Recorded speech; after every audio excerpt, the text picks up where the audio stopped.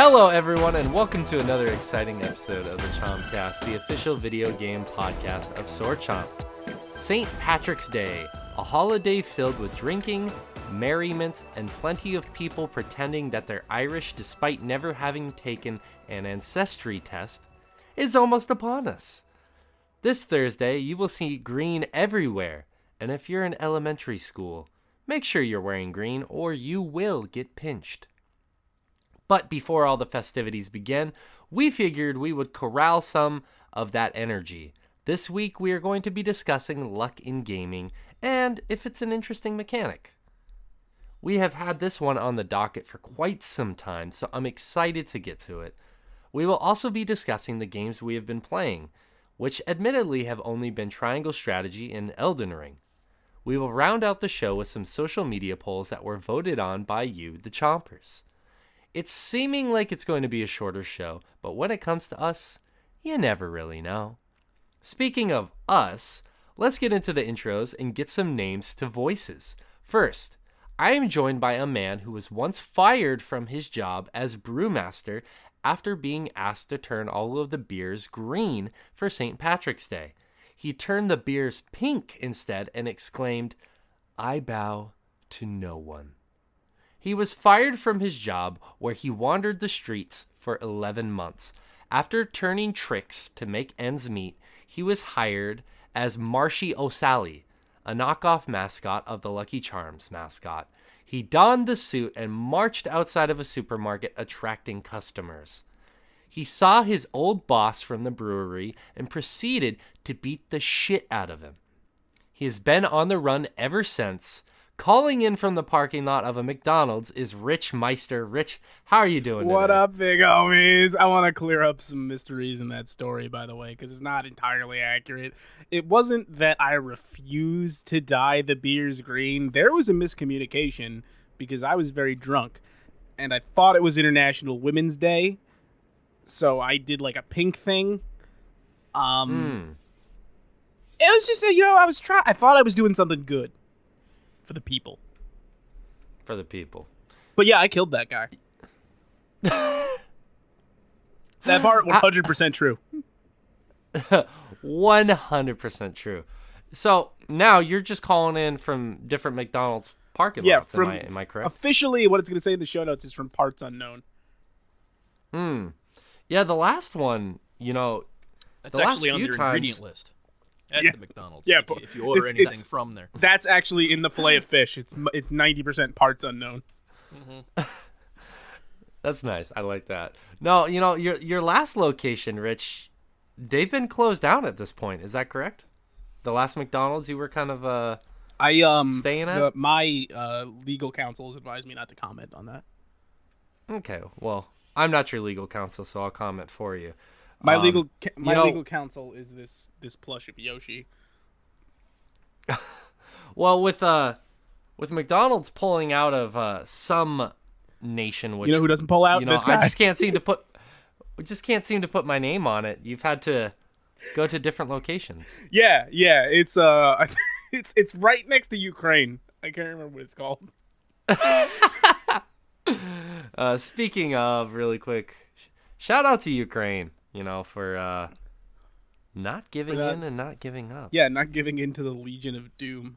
You guys saw, interestingly enough, the dev team, I can't remember the name of the developer right now, who is centered in Ukraine, the team doing Stalker 2, just kind of put out a message saying, like, the game's delayed indefinitely because they're going to fight for their country. Mm-hmm. I didn't actually see that, but I'm not surprised. But yeah, it's things like that like GSC Game World. Yes, thank you. It's things like that just kind of put it in perspective to be like, yeah, this is real shit with real people that's happening, and being like, hey, sorry, we don't our timetable is dramatically changed because we need to, I believe Ukraine is a conscripted army, so basically any able-bodied males are going to go fight. Yeah. It's interesting. There's a 1 minute and 30-second video that they just recently posted about how they were doing the cutscenes for the game, and now they're all going to war. Yeah, it's crazy. It's crazy, but terrible they time, were obviously. But best they of were luck. even working on it the week leading up to the invasion. Yeah, that makes sense. I mean, think about that game was poised pretty big at that last E3 Microsoft's E3 conference. That was one of their big showpieces. Mm-hmm. Yeah. Interesting stuff. It's a hell of a time we're living in right now, but that won't stop Rich from loitering in McDonald's parking lots. Listen, man, I've burned plenty of fast food franchise to the ground. I've done it by accident. I'm pretty confident I could do it on purpose. So don't test me. Well, you know what? Someone's got to be out there. Someone's got to be out there committing arson. Mm-hmm. And it's going to be me. That's right. Well, I'm glad you're here. Please don't burn this one down, Rich. At least not yet. We got a show to record. Yeah, they don't want me to use their bathroom anymore. Well, yeah. I don't really know what to say to that, but I'm glad you're here, Rich. Thanks, man. Okay. All right. I'm also joined by a man who spends the weekend of St. Patrick's Day at a nudist colony. For an entire weekend, they go to an undisclosed location in the woods where they catch up and play games. In their most recent memoir of the nudist experience, they wrote about how they will bring all the nudists, bring a barrel of potato cubes. The men, or people who identify as men, will place them on their boners and try to flip them up into each other's mouths for trick shots. The person who's about to join us, their highest score was a 27 in 1 hour. So calling in before he heads off for another weekend of bliss and boner flipping, being unshackled from the prisons of cloth, is Josh Fowler. Josh, how you doing today? I thought I could beat that score, but I can live with it. I always believed in you. Yeah. It takes a lot of skill, and I think 27 is a respectable number. Yeah. It's the hardest part of that is actually just being able to even pick out where the cube ends and the rest of that pasty flesh begins. It's just far too similar of a I gotta go use the McDonald's bathroom between, Am I gonna? No. Anyway, there's so much to break down there. First off, you saying the skin pigmentation is so close to potatoes, but also Rich sounds like he's gonna go try and flip a large French fry into his mouth. Hold on. Somebody's knocking on my window. Go around. Porgulazza. Sorry. Did you research that? Oh, I know. Well, Josh, what else do you do at the nudist colony? I mean, if you're willing to discuss it, I know that you're kind of secretive about it, and you've wrote about some of it in your memoir. So maybe if you could talk about some of what your memoir. Yeah. I'm trying to think. I think what I've teased on other parts of the book tour. Other platforms. Get something new here for anyone, keeps up with all of it. Just, don't want people hearing the same things over and over. Coming to the same things over and over.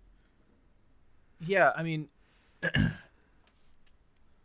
potatoes for the the barrel of potatoes, said beforehand.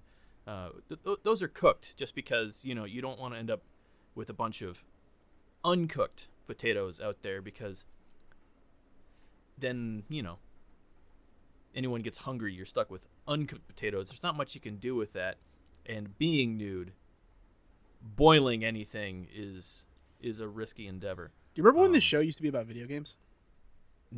I don't know what you're talking about, Rich. Me neither. Sorry, finish your story. So anyway, we always bring those potatoes, but just because, we like to give back. We also bring an extra barrel of potato slips that we've kind of started beforehand, and then replant some of those potatoes to give back in a way that only the Irish nude can. I mean, that's really nice. I mean, wildlife can also participate in boner flipping competitions as well. I mean, I wouldn't be surprised if you'd see deer and rabbits just flipping away. I mean, excluding is not something, that nudists are really big fans of. I like that inclusion even in a nudist colony, was especially just really. It was a little unfair, allowing the wildlife to compete. Yeah, just frankly, they seem like they have a leg up. Yeah. It was really getting everyone down, just getting destroyed by any random raccoon by the potato who flipping or the boner happen to wander by, and just destroy them. Yeah. In the boner flipping. Do what they did, what they had to do. I wanted to hear you say that so bad. I finally got fucking it. say boner flipping. I wanted to hear Josh say boner flipping. I want to hear you say it. All right.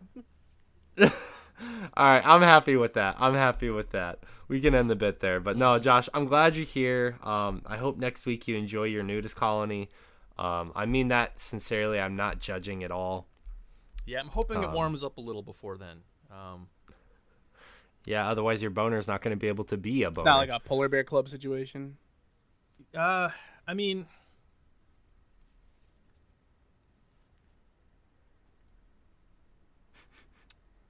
the shrinkage is less of an issue than the frostbite. Whenever we, Yeah.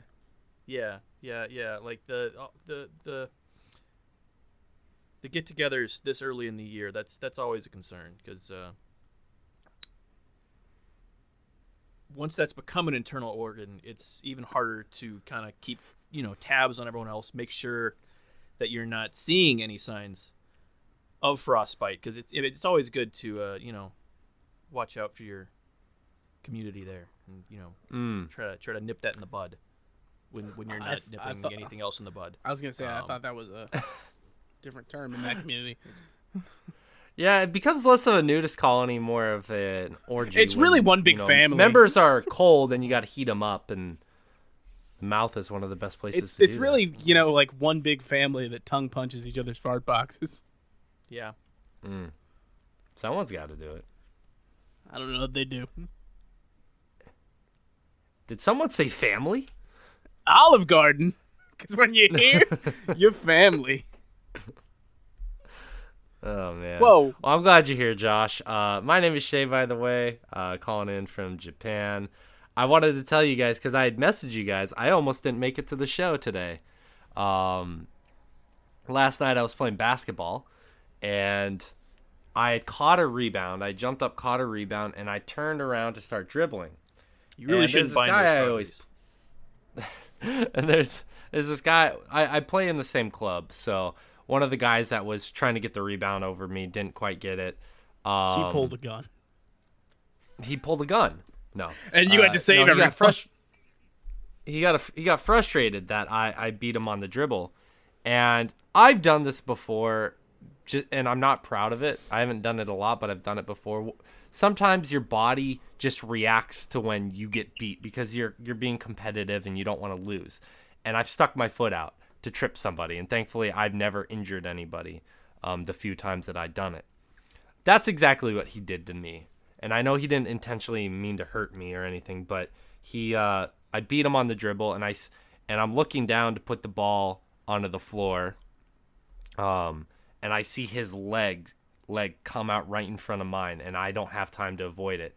And so I just eat shit, and all my weight fell on my right arm, and it flopped really hard, and I immediately felt the surge of pain in my elbow and forearm area, and I thought I broke my arm because I sat there for about 15 seconds in a lot of pain, and then I kind of flip over, and there's this big bulge right about where the connection of elbow to arm That's is. And I'm that's like, a weird place is that for my your dick to fucking be. bone?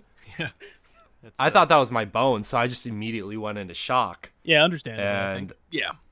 yeah, and you know, I was trying to hide it because I didn't know if it really was my bone. Just like or with not. any I don't want. any bulge. Shut the fuck up. Nope. Someone will bring you a pillow. Yeah. Why didn't you just tuck Thanks. it into your waistband? And one of my former students that I used to teach, I brought him with me, was there, and I was like, oh fuck, I don't want him to see this shit, you know. So I walked myself over to the side and I sat down, and they asked me if I wanted to go in the ambulance, and I was like, not really. I don't have like, it's free. And I was $1,000. like, oh no, it's free. I know, but that's the joke. Like the American, like being resistant to it. Like, why don't you just go in the ambulance? Come on, because I don't have $1,000. Right. Yeah. I mean, that's like, that's sure, my let me pass reaction the to hat almost around. anything medical here is how much is it going to cost? Yeah. Because that's the American in me. But I get in the ambulance. They ask me some questions. I go to the hospital. They take some X-rays. Thankfully, nothing's broken. No dislocation. I still have a big bulge on my arm right now. I don't know what the fuck it's from. They're gonna be checking to see if I have a fracture, and they'll get back to me. And if I don't, they won't contact me.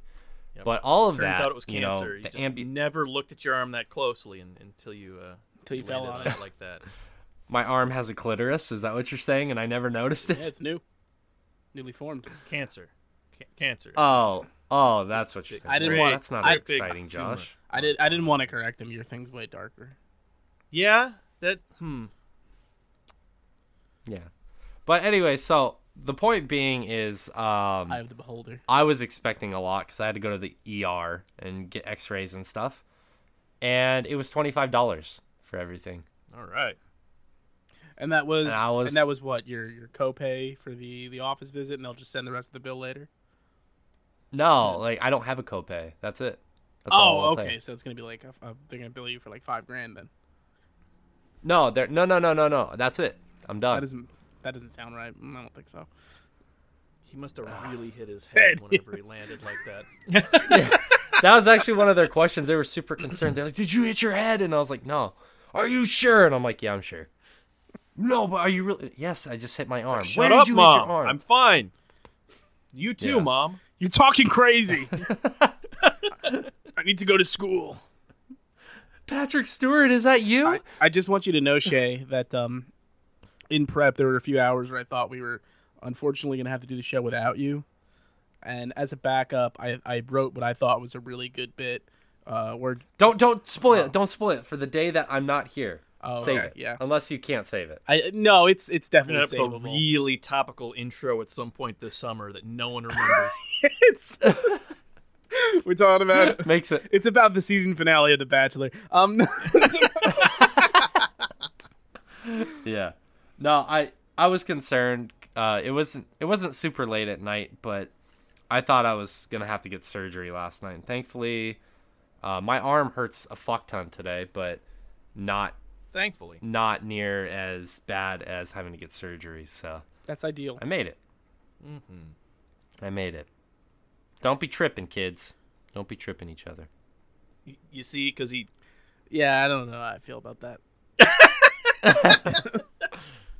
Well, good thing we don't need to figure out how you feel about it, because we're going to just go straight to the topic of the show. So this one has been on the docket for quite some time. I actually wanted to do it for last St. Patty's Day, and other things came up. I can't remember what we ended up doing instead, but I figured, you know what? If we're going to do it, we got to wait for the next St. Patty's Day, and it's a year later. The world is still a hellhole, but we're going to ignore that for a few hours and actually talk about some video games. So let's get into some video game talk. Luck in a video game.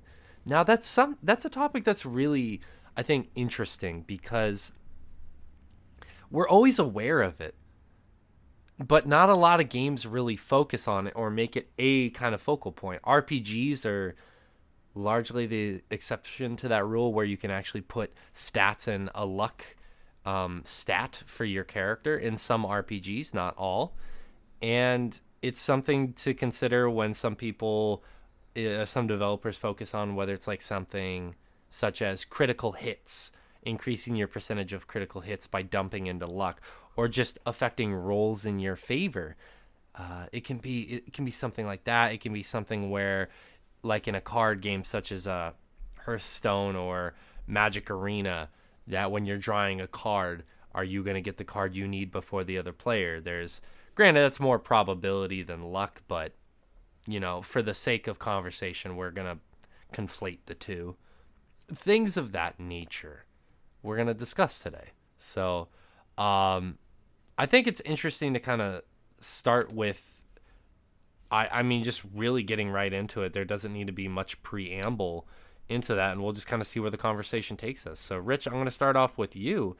Do you think luck is an interesting mechanic or an aspect to video gaming?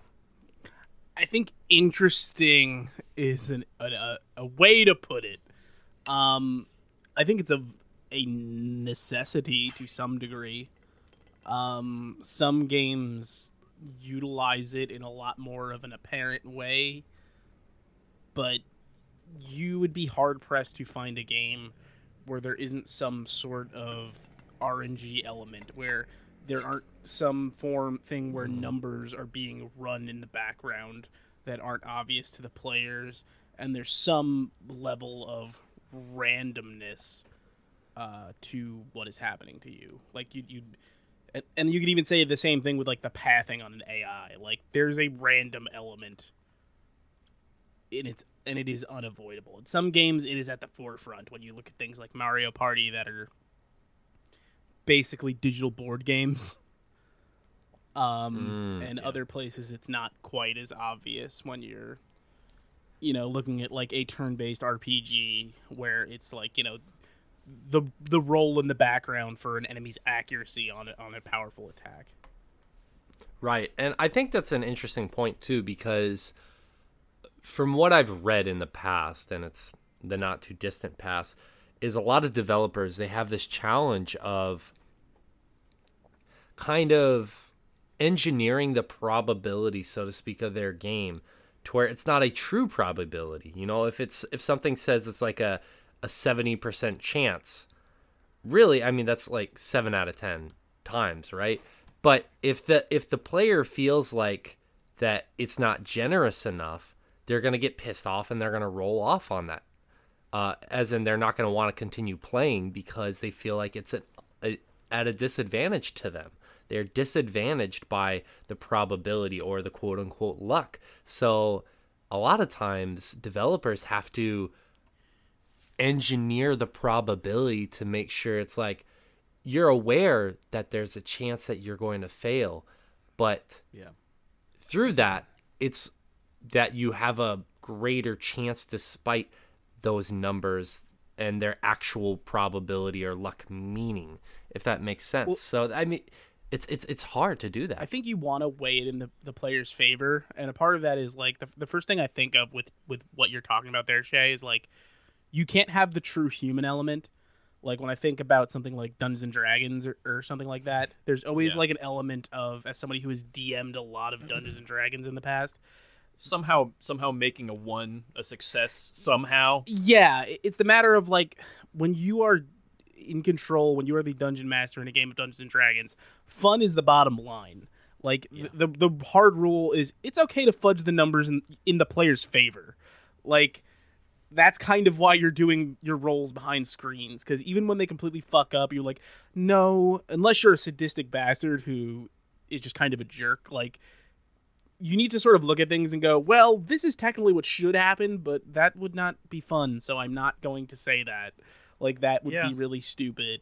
And it's harder to do that with games because it's, a computer running numbers, but at the same time, sometimes not having that is hilarious. There's nothing quite like your XCOM character at point-blank range with a shotgun with a 99% chance to hit, just managing to miss. And watching that happen on XCOM or like KOTOR, where it's like absolutely strict die roll. Yeah, 99.9% chance to hit, and you just hit that 0.1, baby. Mm-hmm. Yeah, I think that's a really good point. That I think it's obvious that a lot of people play video games to avoid kind of the daily life happenings in the world, and I think part of that too is real life probability. There is the probability that when you're driving you get into a car accident, or a bird takes a shit on your head. There's always the probability of anything negative happening or anything difficult happening to another person. That when you're playing a video game, it's like, do I want to experience this real world probability in something I'm using to escape reality, or at least cope with reality in some ways? They must, because no, I don't think that you want to experience real life probability. Are you sure? Because a lot of people have bought Elden Ring. That is true. Mm-hmm. That is true. And would you say? Well, yeah, that's a different conversation. Kill me, Dragon Daddy. We can correlate that when we actually discuss Elden Ring some later today. But yeah, Josh, what's some of your take on this? I mean, is luck an interesting aspect of video gaming? Lady Luck. Usually no. It's a necessary evil, and it's generally dog shit because it's either handled with way too many options, and it's obvious when something happens. It's just screws you for no reason. But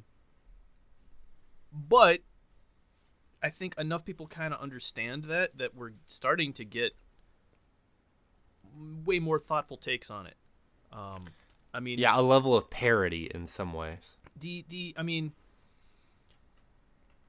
I've been a fan of, roguelikes for a long time. And they're kind of built around, random chances from the core experience. But in recent years, we've gotten way better at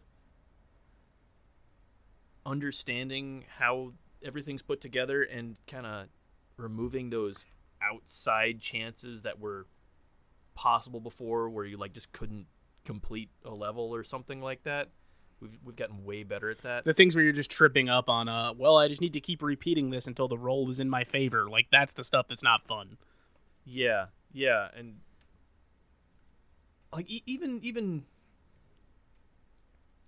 I think some of my favorite examples of it are when it is a focus, but it's done in a way that you can understand.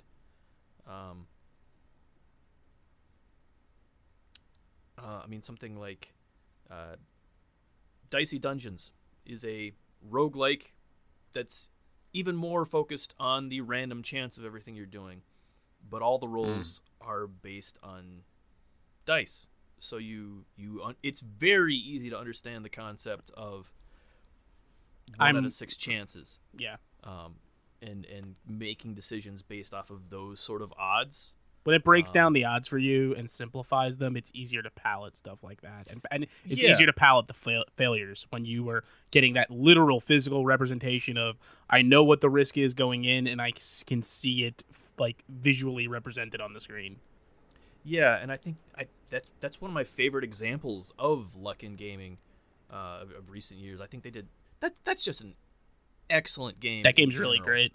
But I think it kind of shows off kind of how those systems aren't being used well in a lot of other games.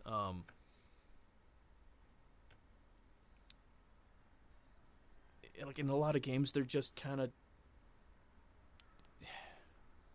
there to waste your time with random chances to have certain things drop and whatnot. It just, we've taken the idea of these, neat things happening occasionally and turned almost all of them into Skinner boxes in gaming over the last couple decades. You know what's funny about that? I think that Pokemon Arceus is actually a prime example of that, because on both sides of the spectrum, I think when you're battling, when something has a 70% hit rate, like one of the moves of a Pokemon, it really does feel like a 70%, like a true, or as close to a 70%. Yeah. I think that is it in a positive way, that it is trying to be as close to reality in terms of probability and luck. But then again, you have shinies, which have gotten easier and easier to get that they're manipulating the probability so much at that point. I just want my dopamine, Shay. Yeah. But I think that makes way more sense than before because the chances were always so low that... Infinitesimal, I would say. The chances were so low, there was a large margin of people that didn't know what shinies were. Well, that still don't know what they are. A, that, and then B, the ways you could actually manipulate that were just these archaic holdovers from like the 8 and 16-bit eras where nothing's actually random, and if you know how to do exactly the right things to manipulate memory, you can get, the results you want from certain rolls and whatnot. Yeah. With the stupid things like chaining, encounters for Pokemon and shit like that. I'm like,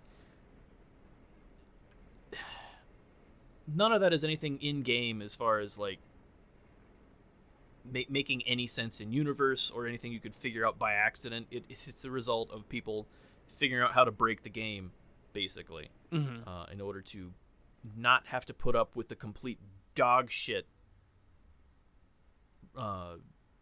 luck that's in that game. Like, you want a 1 in 4,000 chance at something? Here you go. That's... No. Like, 1 in 4,000 is not an odds of anything happening, period, at all in a game that's remotely interesting at that point. Unless you're talking about, like, some sort of,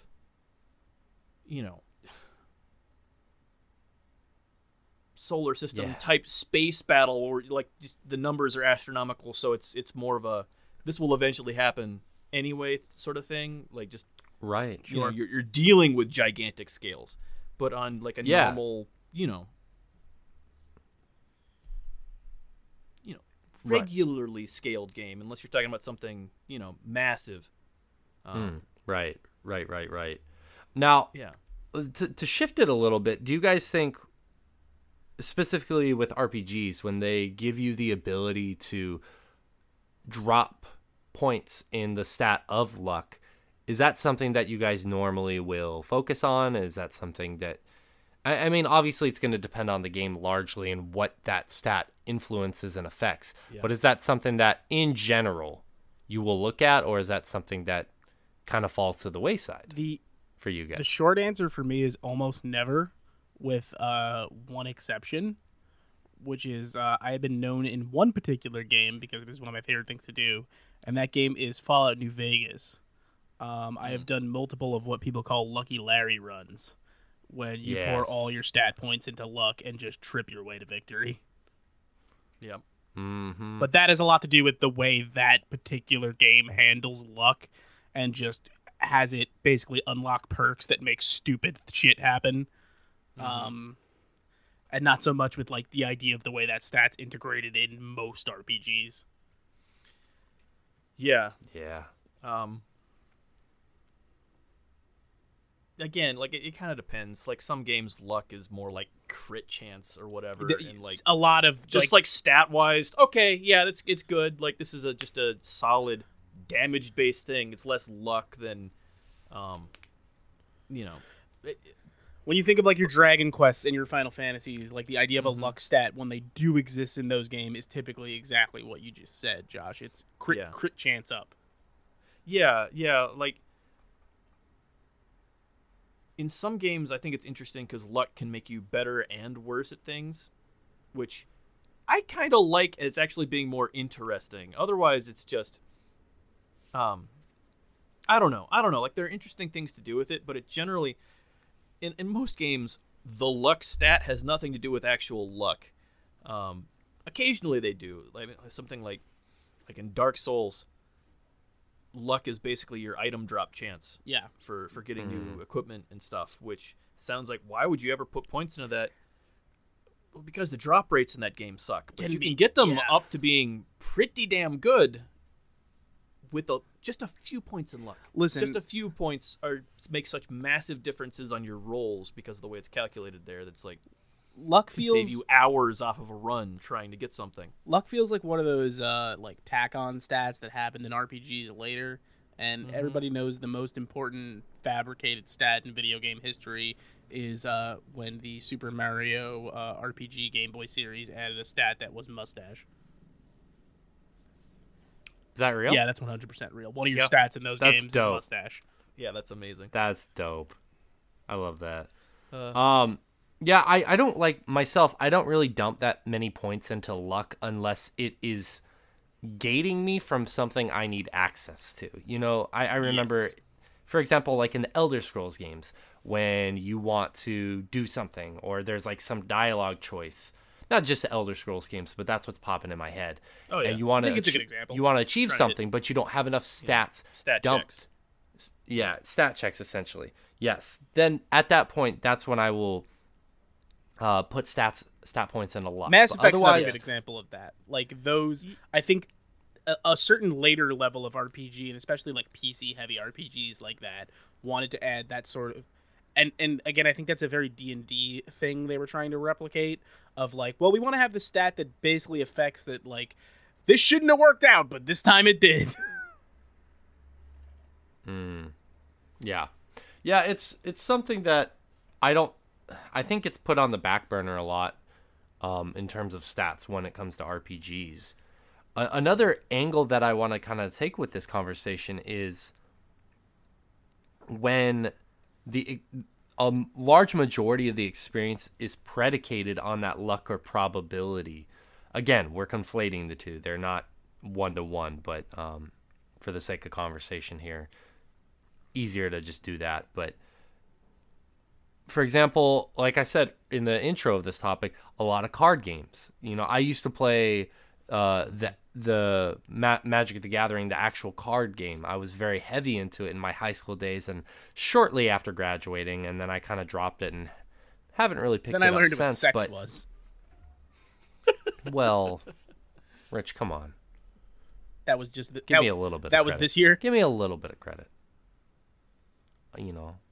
But anyways, in all seriousness, I was trying to make it feel real awkward there. Hopefully, I succeeded. Nope. But no, not enough.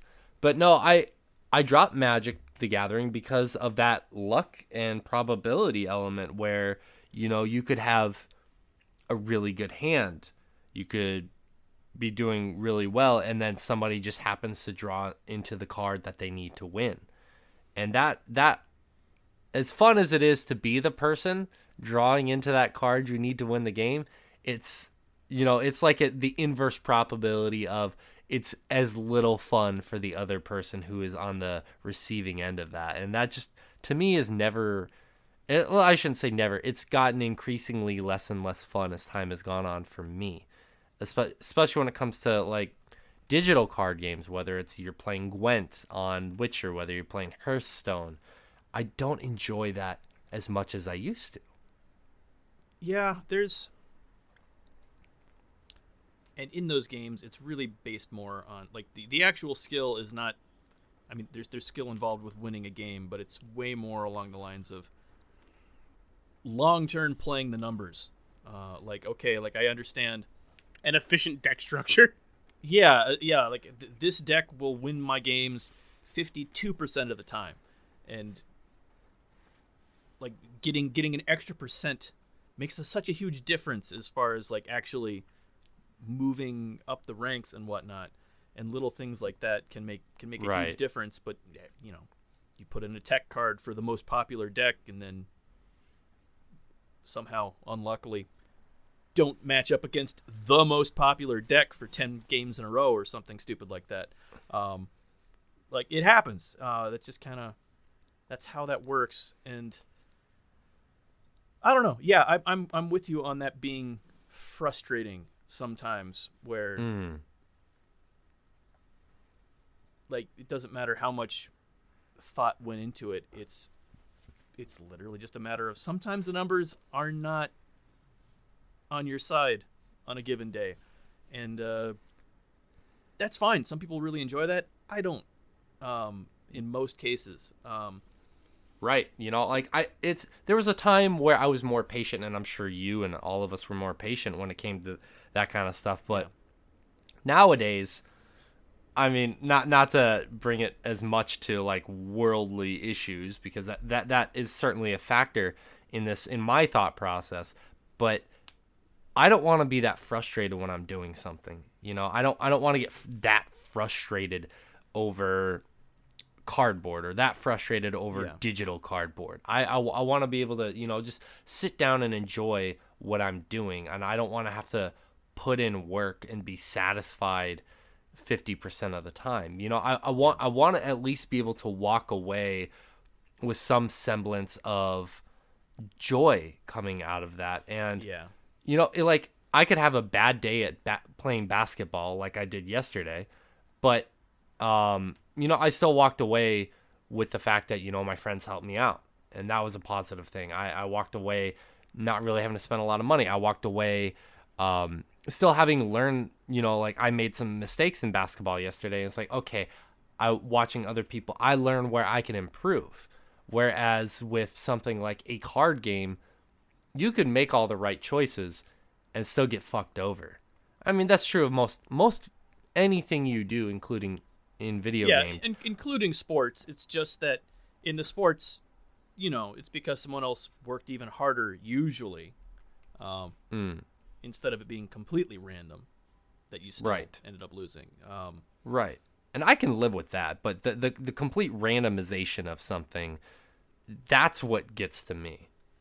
Yeah. I think. And even then, when it feels like you have no agency, that's just immediately more frustrating. Yes. I'm even fine with having to deal with the consequences of something instead of, in most games, like, oh, you screw up, you die, start over. That's not interesting in any meaningful way. You lost a roll in your card game. Well, try again next time. I think one of my favorite games that deals with luck recently is Disco Elysium, because you can fuck up your way all the way through that game. Just fuck up to victory, making your way through that game, because kind of like we were talking about with a good DM earlier, just because someone screws up a roll doesn't mean that the story stops or interesting things stop happening. Things have to keep moving, even like if you're running a game well, and as you were saying, Josh, I think Disco Elysium handles that well. It doesn't matter if you fucked up; things can't stay stagnant. Something has the world and the people have to respond. Everything to it. keeps happening. Like there are a couple times in game where like a roll will just kill you, and that's kind of interesting.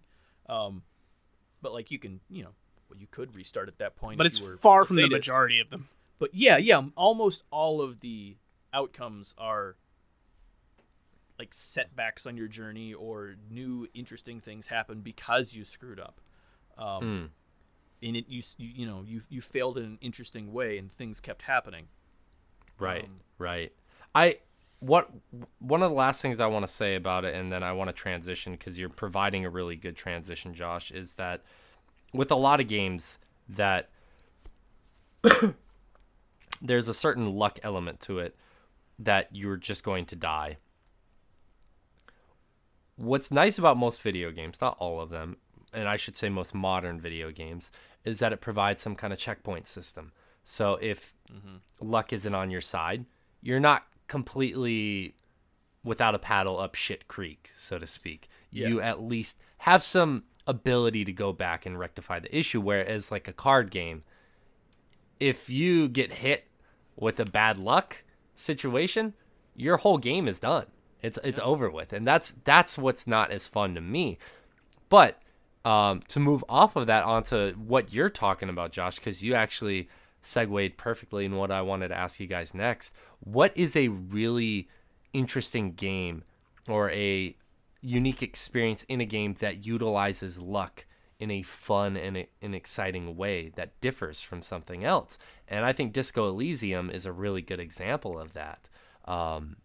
I mean, I of course want to allow you guys to talk about that more if you guys want, but outside of that, after you guys are done talking about that, if you guys have any other examples, I'd love to hear about them as well. Yeah, because I mean, in that game, I played a really weird build to start with like, kind of played on my first time through, I played like a kind of a good detective. Like he's good at his job, but like bad at basically everything else. It's kind of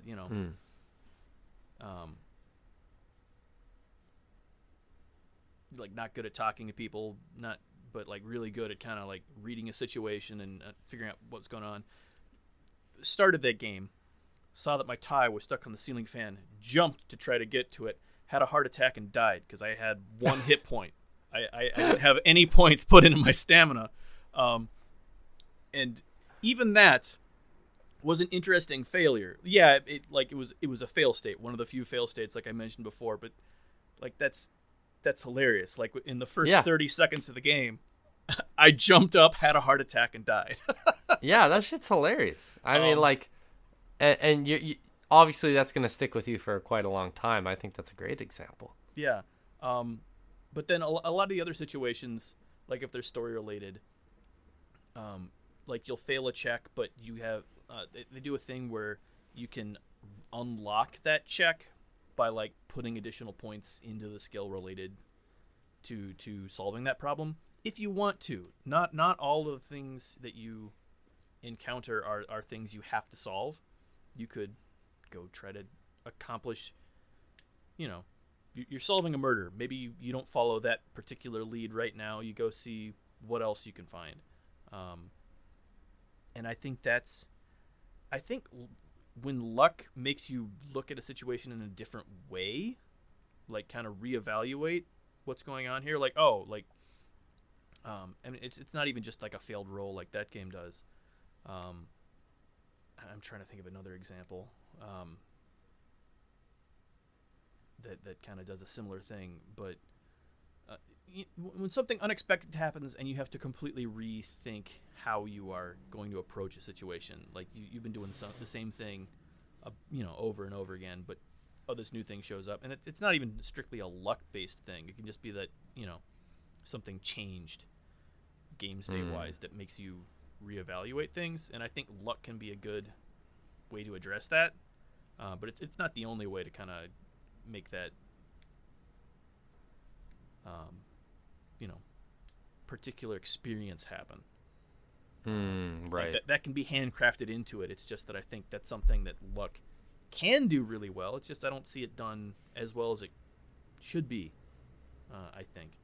Sure. And the good examples, like Disco Elysium, really stand out because of their distance from the rest of the pack. Right. Yeah, that's a really interesting example. Rich, do you have an example off the top of your head that where a game or a situation in a game utilizes luck in an interesting or unique or exciting way? There is something I want to bring up, and it's interesting because it's not from a video game, it's from a tabletop game, but the reason I want to bring it up is because it has never been used in a video game, and I'd love to see it adapted into one because it's such an interesting take on luck as a stat. The game is Dungeon Crawl Classics RPG, which is a tabletop role-playing game. And the way luck... What do you do? What like a brief overview? It's a what very the game D&D-like game. Okay. It's basically a version of D&D, but that is built around dungeon crawls. But basically, luck in that game is a stat that is basically rewarded as you progress. Like, you get points in luck for doing things that fit your character alignment, and then luck can be burned. You can literally physically burn your luck stat to increase damage rolls and things along that line. It's used as your passive stat for like noticing traps and things like that. The thief class in that game regenerates luck and uses it for almost everything it does. If your character dies, your luck stat is the number of rolls the party gets to do to search your body for your valuables. Luck feels like such a nothing stat in a lot of RPGs, and that game is really interesting with the way it uses what luck is as a stat and what exactly the idea is. I think that's really cool. So basically, you have to balance. It's kind of like the question of, if you could go back in time and fix something in your past life, would you burn 10 years of your life to do something like that? Yeah, Kind of like that. It's a similar idea, totally. It's like, well, my passive luck's been really helpful here, but if I burn 3 luck, I can probably finish this boss off with my next hit. Yeah. I like that. That would be cool. I would like to see that utilized in an interesting way, I think. Yeah, I would really like that. It's something that stands out to me because when you asked this question, I thought of that game immediately, and I've never seen anything else quite like it. Yeah, that would be really cool. I wonder why. I wonder if it'd be difficult to implement that in an interesting way in a game, or it's just that nobody's done it. Yeah, it's hard to say. Like stats are not a thing RPGs nowadays tend to get too crazy with mixing up. But I think there's definitely interesting games to be made by thinking a little outside of the box and something as simple as that. Yeah. I don't really have a super interesting, as even though I came up with the question, I don't have a really interesting example of it. But I would say, just mechanically speaking, I would say for the story though, I really like how Cuphead would always just like, there's always that discussion of luck and getting lucky and succeeding in the casino and life and recovering your life and whatnot. Don't deal with the devil, Shay. Yeah, exactly. But no, I don't have a great mechanical example of that off the top of my head, unfortunately. Oh, and another great one I forgot to bring up for the example of that please. game, actually, in that game, because I think it was another really interesting way it uses luck.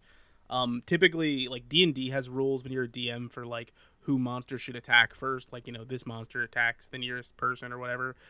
In Dungeon Crawl Classics, the lower your luck, the more likely monsters are to aggro to you. They tend to attack the characters with the lowest luck stat. So all these reasons to want to expend and not expend a stat. I think that could be used really well in like an RPG, an action RPG, or a turn-based RPG. Right. Josh, do you have any other examples that qualify as, like unique or interesting uses of luck in a video game? Ooh, that you want to discuss before we move on? Oh, no. I'm trying to think. Because like I mentioned a lot of like the roguelike parts of it that I really liked, especially early on. That's just I think I feel like we even a lot of like the RPGs at the time were kind of built around that same idea with randomly generated dungeons and whatnot that kind of really made things unique. But again, they were super janky at the time. But it kind of, I don't know how much of that I'd appreciate now, because like you were saying, we have less time for that sort of thing. But they stuck out to me back in the day. They'd probably frustrate the hell out of me if I went back to them. In a lot of situations. Yeah. So for sure. I don't. It's been too long to say whether I like them as examples or not. I probably don't at this point, but they, still left an impression. Well, yeah. I mean, I think that's a great analysis too, because back in the day, that's all we had. That's all we knew in video games, so we were more accepting of it. It was just like, this is what video games are. Right. Exactly. Again, that's not all of that's them, what it is. Especially like in the adventure game space, there was still a lot of handcrafting going on even early on. Like basically all the old text adventures were no luck at all. Basically, like some of them had a few situations where a roll would take place, but that was an exception rather than the rule. Exactly. Yeah, and as games have developed, though, as we've gotten further into video gaming, that, like you guys were saying earlier in the conversation, they've figured out ways to utilize it better. Yeah, and ways to hide it and shield it and tilt it more in the player's favor when it makes sense to do so. as like computing technology in the sense of like AI we can have to just be running numbers in the background gets better, that stuff gets naturally better. Yeah. I think it's cool that, you know, it can be utilized in many different ways. And I wasn't entirely meaning to like flame developers or anything like that. No, but please do. I think it's necessary for them to engineer it in some way to where, you know, it's fun. A video game is objectively fun and not punishing like back in the day. Well, that's where we disagree. I don't think video games should be fun. I think they should be a chore. Well, when you come home from your 12-hour shift, plump yourself down. Why do you right think in front I of the played TV. 15 hours of Elden Ring this week? I don't know. Because I hate myself. You're masochist. You're masochist. Why But did you let's say get that as into Mike some- Tyson? I don't know. Why I said that as You Mike Tyson. masochist. You masochist. You know, I've never talked shit on him, and I'm not going to continue to do so because I don't want to get my ass kicked. I don't You want really think Mike Tyson's randomly going to me come out walking and around find in you? Japan and him just kick the ever living shit Hey, you out of me. Shay Layton! You can't say shit like that about me, Shay Layton. I'm gonna kick your fucking ass. All right. I'm going to kick is your this? ass so hard no McDonald's ghost is going to give me a round of applause. I would love that. I'd love to get a round of applause from Norm MacDonald's ghost. But yeah, let's read we didn't get a lot of comments this week, but let's read the ones that we got on the topic. Peyton Jones 02 said, if it's lucky for me, yeah, I think it's a great mechanic. And I think that, you know. That's a correct opinion. Right, exactly. Objectively, yes. You are not wrong there. Tawny S, our good buddy, said, yeah, D&D RPGs are some of the best games ever. Gib all the dice rolls. Yeah, some of those D&D RPGs are so predicated on what you experience in an actual D&D game, but yeah, the problem with that, which is what you guys were alluding to earlier, is you don't have a DM who is, you know, trying to roll the dice sometimes in your favor or fudging it a little bit for the sake of fun. When you're playing a D&D RPG, this is what it is. Hard numbers. There's no human. I mean, it's cold hard in numbers. Fudged though is kind of the thing, and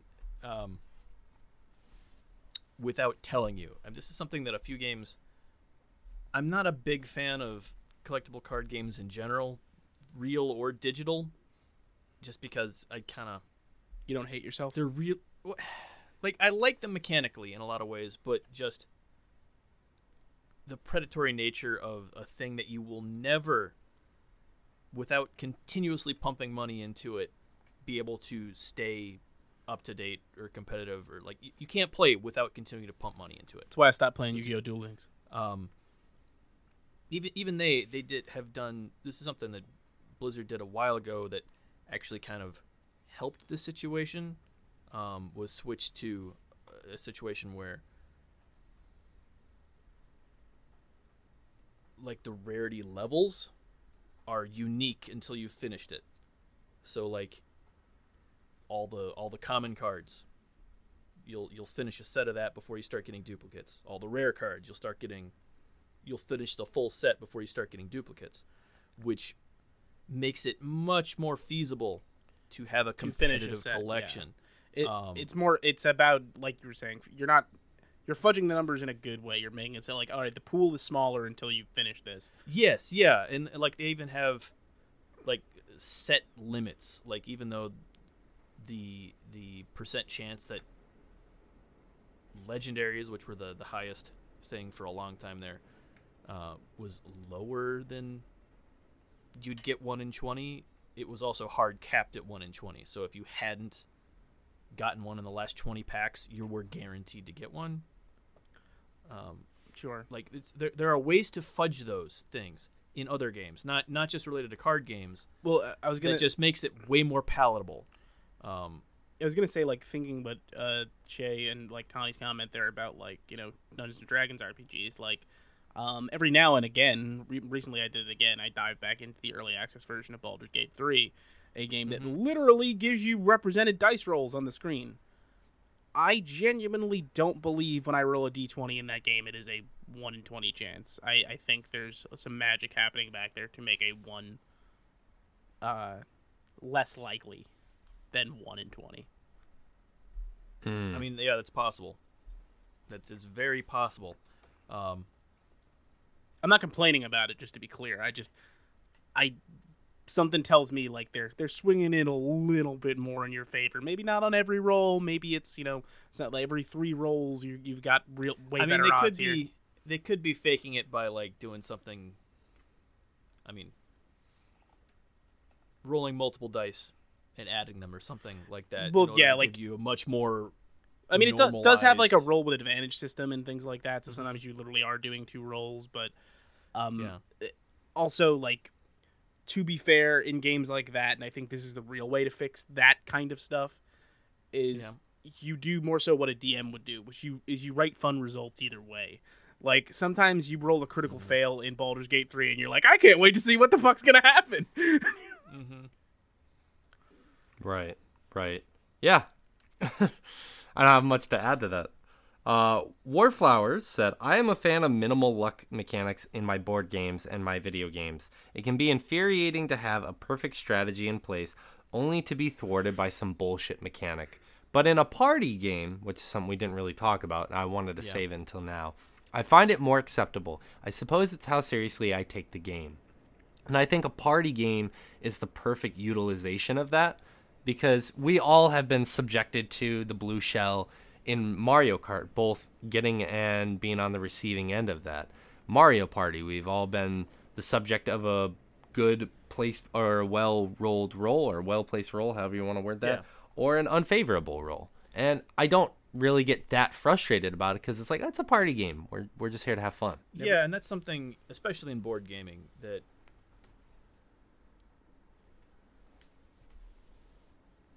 I love chess. I love Go. They're perfect information games. They're really fun to play at a competitive level. There's no, having a quick game of chess with someone just picking it up that's going to be remotely fair unless you're both at basically the exact same skill level, whereas a game with a lot of randomness in it,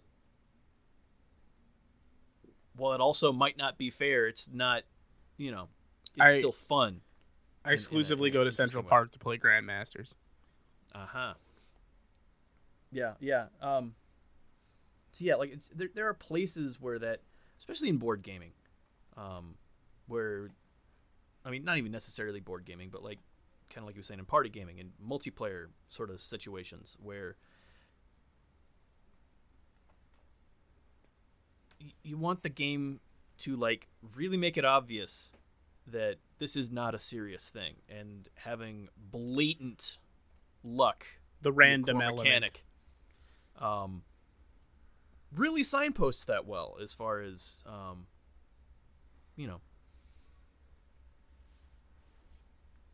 of stopping you from getting too concerned over the outcome. I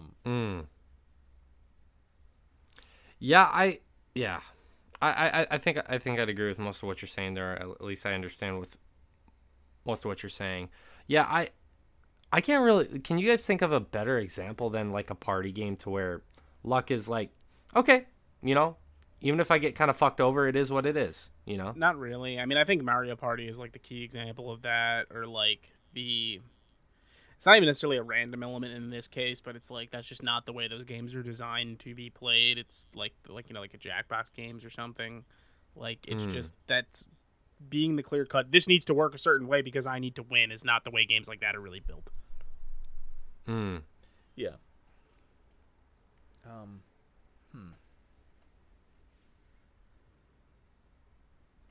to think of anything other than like party games that. I mean, a few of them, but again, they're based off of older ideas. I mean, Solitaire. I think most versions of Solitaire at this point are made to be solvable shuffles, just because it's at least fun to know you have a chance.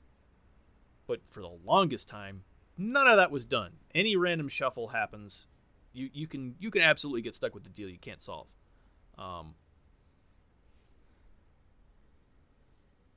Yeah. And like some of those old like solitaire games like that, like Minesweeper does that fairly regularly, where every now and then you'll get to the end and you've just got a coin flip. Like it's in one of these two spots, click one and live with it. Which, I understand is frustrating if you just spent 20 minutes on it, but if you're an insane person who actually likes Minesweeper like me, that's a 3-minute commitment that ends up with a coin flip at the end instead of sinking a ton of time into it. And you understand that the way the luck works in it, occasionally your first click will just kill you and you start over, like or those coin flips will happen at the end and you just click something, move on. Right. And I don't know, like I like the idea of low stakes failures. Like that can still work when it's not a huge commitment. Even if you lost.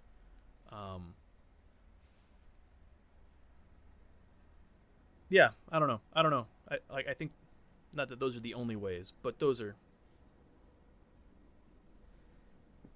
the for me the ways that I've found luck being integrated, and it's the most enjoyable in a game, I think. Yeah. You've got options for how you want to deal with it. So right, exactly. Well, I mean, I don't think there's excuse me, there's much more to discuss about this topic. I mean, is there anything else you want to mention before we move on, either one of you? I think we got it. I think we did too. Well, let's go on break real quick. We're gonna pay the bills, and we'll be right back. Is that shitting? Yes. Okay, I'll be right back then.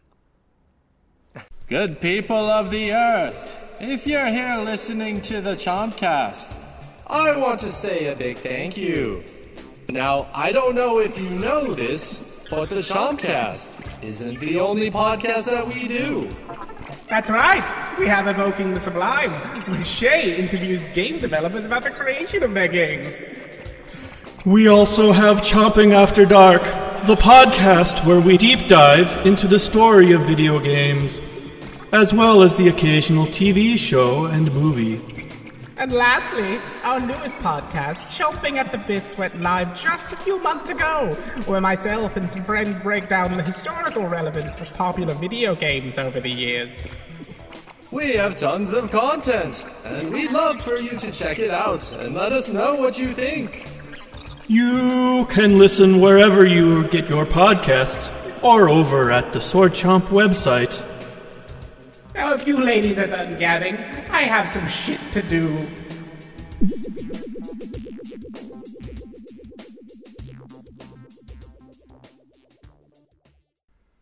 Hey, we're back. Hey, we're back, and we're gonna talk about some Hey, you guys! Louis Armstrong, is that you? I see trees of green.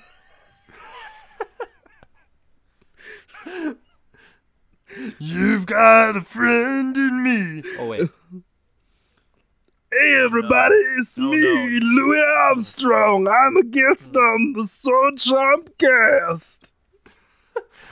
Louis? Red roses, too.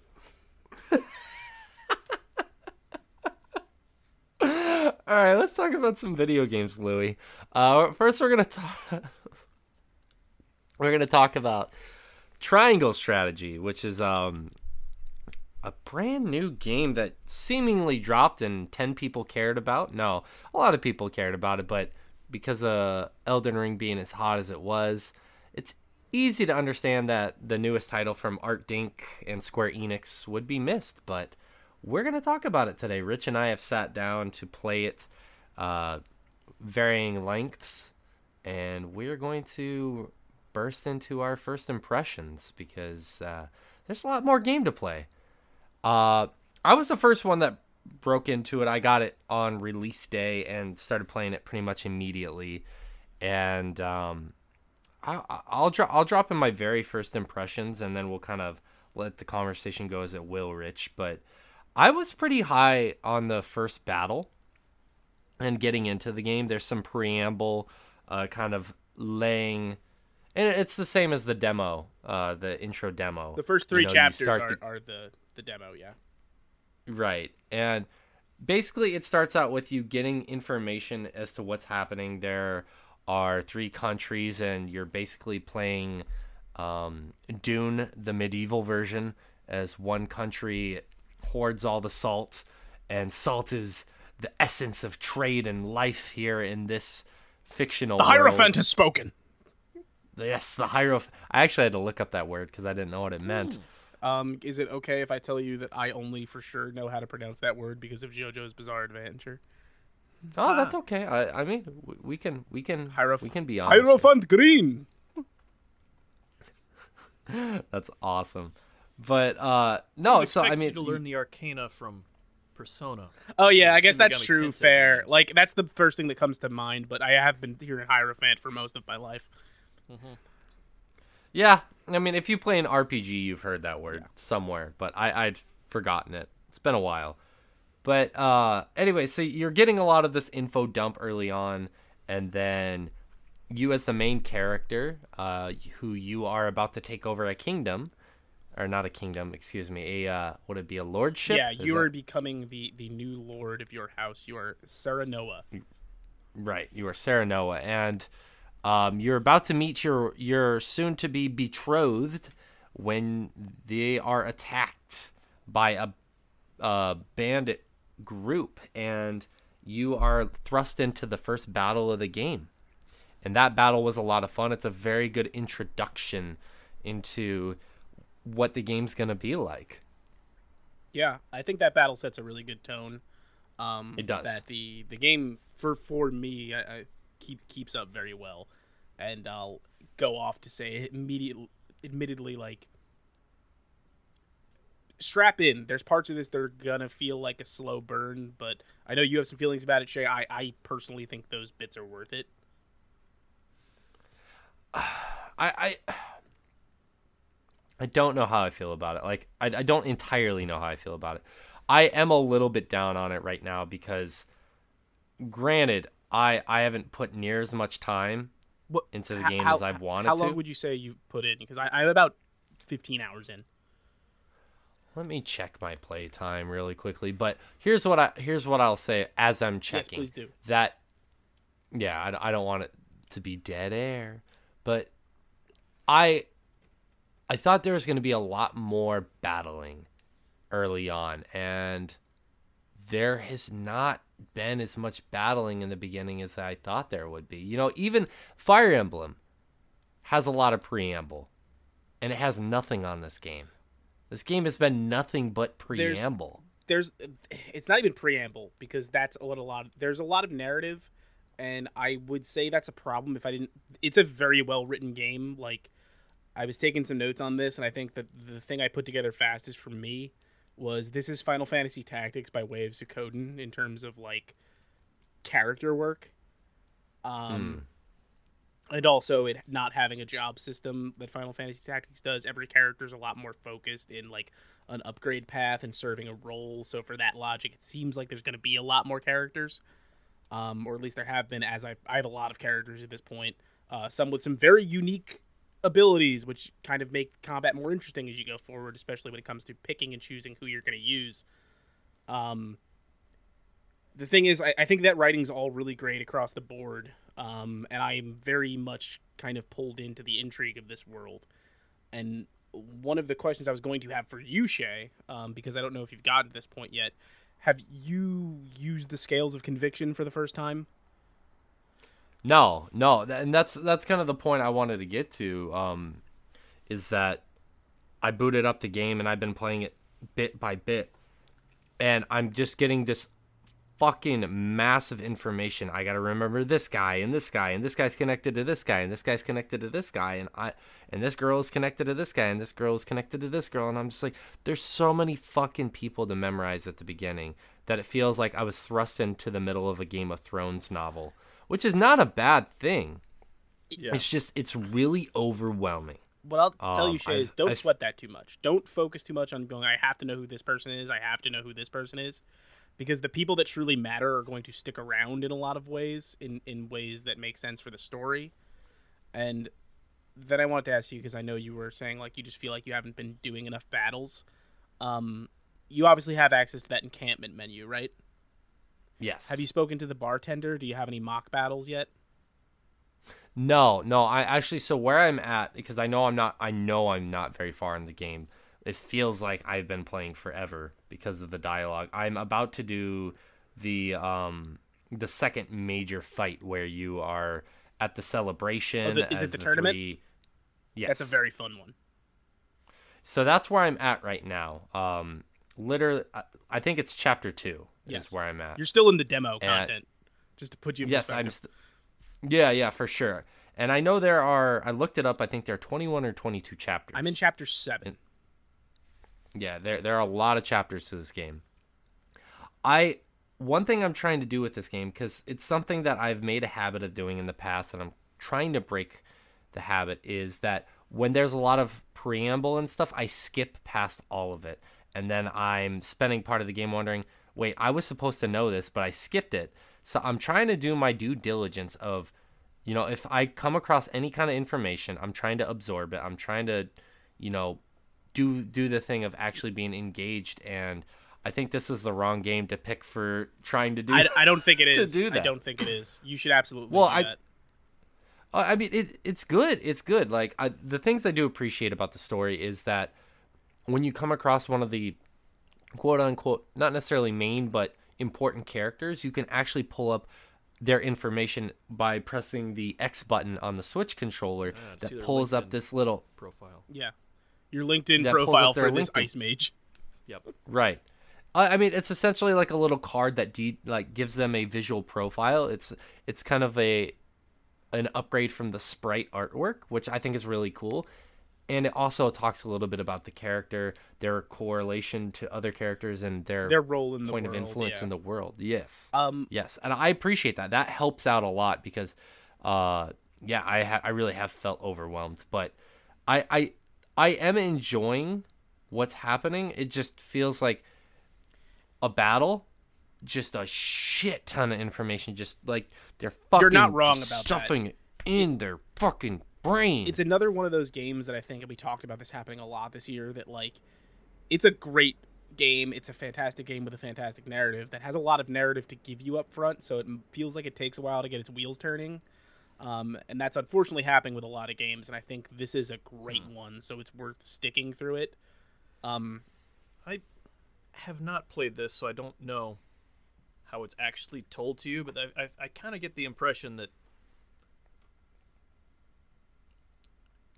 as much of a cult following as the Evilist games gained with Final Fantasy Tactics and like Vagrant Story, those games are such huge political intrigue. It type is that. stories, but also they throw you right into them and you have no idea what the fuck's happening until forever into it, and it almost seems like maybe they're trying to get you on board much earlier on. I imagine if like Final It's a Fantasy. bit much. Yeah, that's probably fair to say. Imagine if Final Fantasy Tactics like tried to get you a little bit more invested in House Beloved for the first hour. Okay. Yeah, because it's like you have no idea what's even happening for like. I mean, you've got, what your goal is, but there's so much outside of that Yeah. they just kind of throw at you. I think. Well, that's if I may. Yeah, go Rich, ahead. Yeah. Okay, thank you. The beginning is you're getting a narration of what is happening in this world, like how these three kingdoms are connected. Each, like, one focuses on iron, one focuses on salt, one focuses on like mercantile and intelligence and things of that nature. And they've been warring for A war literally just ended. Like there's an uneasy alliance, and they're trying to get Right. together to celebrate that. Right. So you get that information, and then you're thrust into a lot of characters kind of talking about that alliance. Yeah. And then you get a little bit more narration as there's a bit of a time jump, and then you're further into the alliance, and then you're starting to figure out who some of the main players are in that, and they start focusing on that. Then there's finally a battle. and then you're getting a lot more of the, okay, these characters are discussing these political intrigues, these relationships, these things happening. Okay, now we're going to do a little bit more narration. Now we're going to do a little bit more talking. And it's taken, I think, me, granted, because I'm playing very slowly, trying to absorb all this information, it's taken me a few hours from just the first battle to get into the second battle. See that? And because I'm not going to say it's bad. It's not bad. It's just, it's not what I thought I was signing up for when I got this game. Yeah, that sounds like stuff that they should be... Some of it you need to know. But, like, what each kingdom's known for or whatever seems to be the sort of shit that you'd find out by getting in battles with each of them. And, oh, this country sure has a lot of rogues. And this one... They're all mages or something like that. Like, well, I don't think it's that you'd explicit with it. It's not like that. This is what that. Well, actually, one of the questions I was asking Shay about, because he's got to be very close to doing this at this point, is there's a system in this game that I actually do like called the scales of conviction, which is like the scales are the symbol of your house, and basically there are 7 characters that are your like most trusted. They're the main characters of the story, and they're your most trusted advisors. And whenever you need to make a decision in this game, each of these characters holds a coin you've given them as like a member of this sort of board of your house, and they like your advisory consortium. Yeah, and they cast a vote on the scales of conviction, and whichever way it leans, that's the way you go. And you always get a period in between this where it basically shows you a thing where it's like, these 3 people feel this way, these 3 people feel this way, this person's undecided, and you can go and talk to them and try and convince them to like change their outlook. And I really appreciated that was actually in the very first demo. And I remember being really confused as to what the fuck was going on, because it was trying to introduce that system to you in the very original demo, but there was no context to it. And yeah, that's one of the things I will say that I do appreciate about all the preamble in the beginning, is because it is doing a really good job of introducing that system. And I'm really excited to get further into that system, because I did like it when I played the debut demo. I just didn't have any context for it. When you know the stakes, and because the first thing you're going to use that for, which is very soon, Shay, is a very simple decision, but it again shows you the kind of decisions you're going to be making, which is, okay, we are sending envoys to each of the other 2 countries just to kind of meet with the ruling there, and you decide which of the countries you're going to go to. I went to the Holy Empire of Hyacinth, which are the Salt people. I based my decision on them being the ones who were the least mean to me at the banquet, and the fact that the other people dress like they're all Count Dracula. Both of which are true. Man, there were some fucking dicks at the banquet. The leader of that other country literally looks like Alucard. That's true. And like, dude, okay, gotta talk about this real quick, because this is a perfect time to insert this. Frederica's cousins, are they not 2 of the biggest dicks in the world? They suck, and their older brother, is Alucard. I don't care what he says. That is Alucard. Yeah.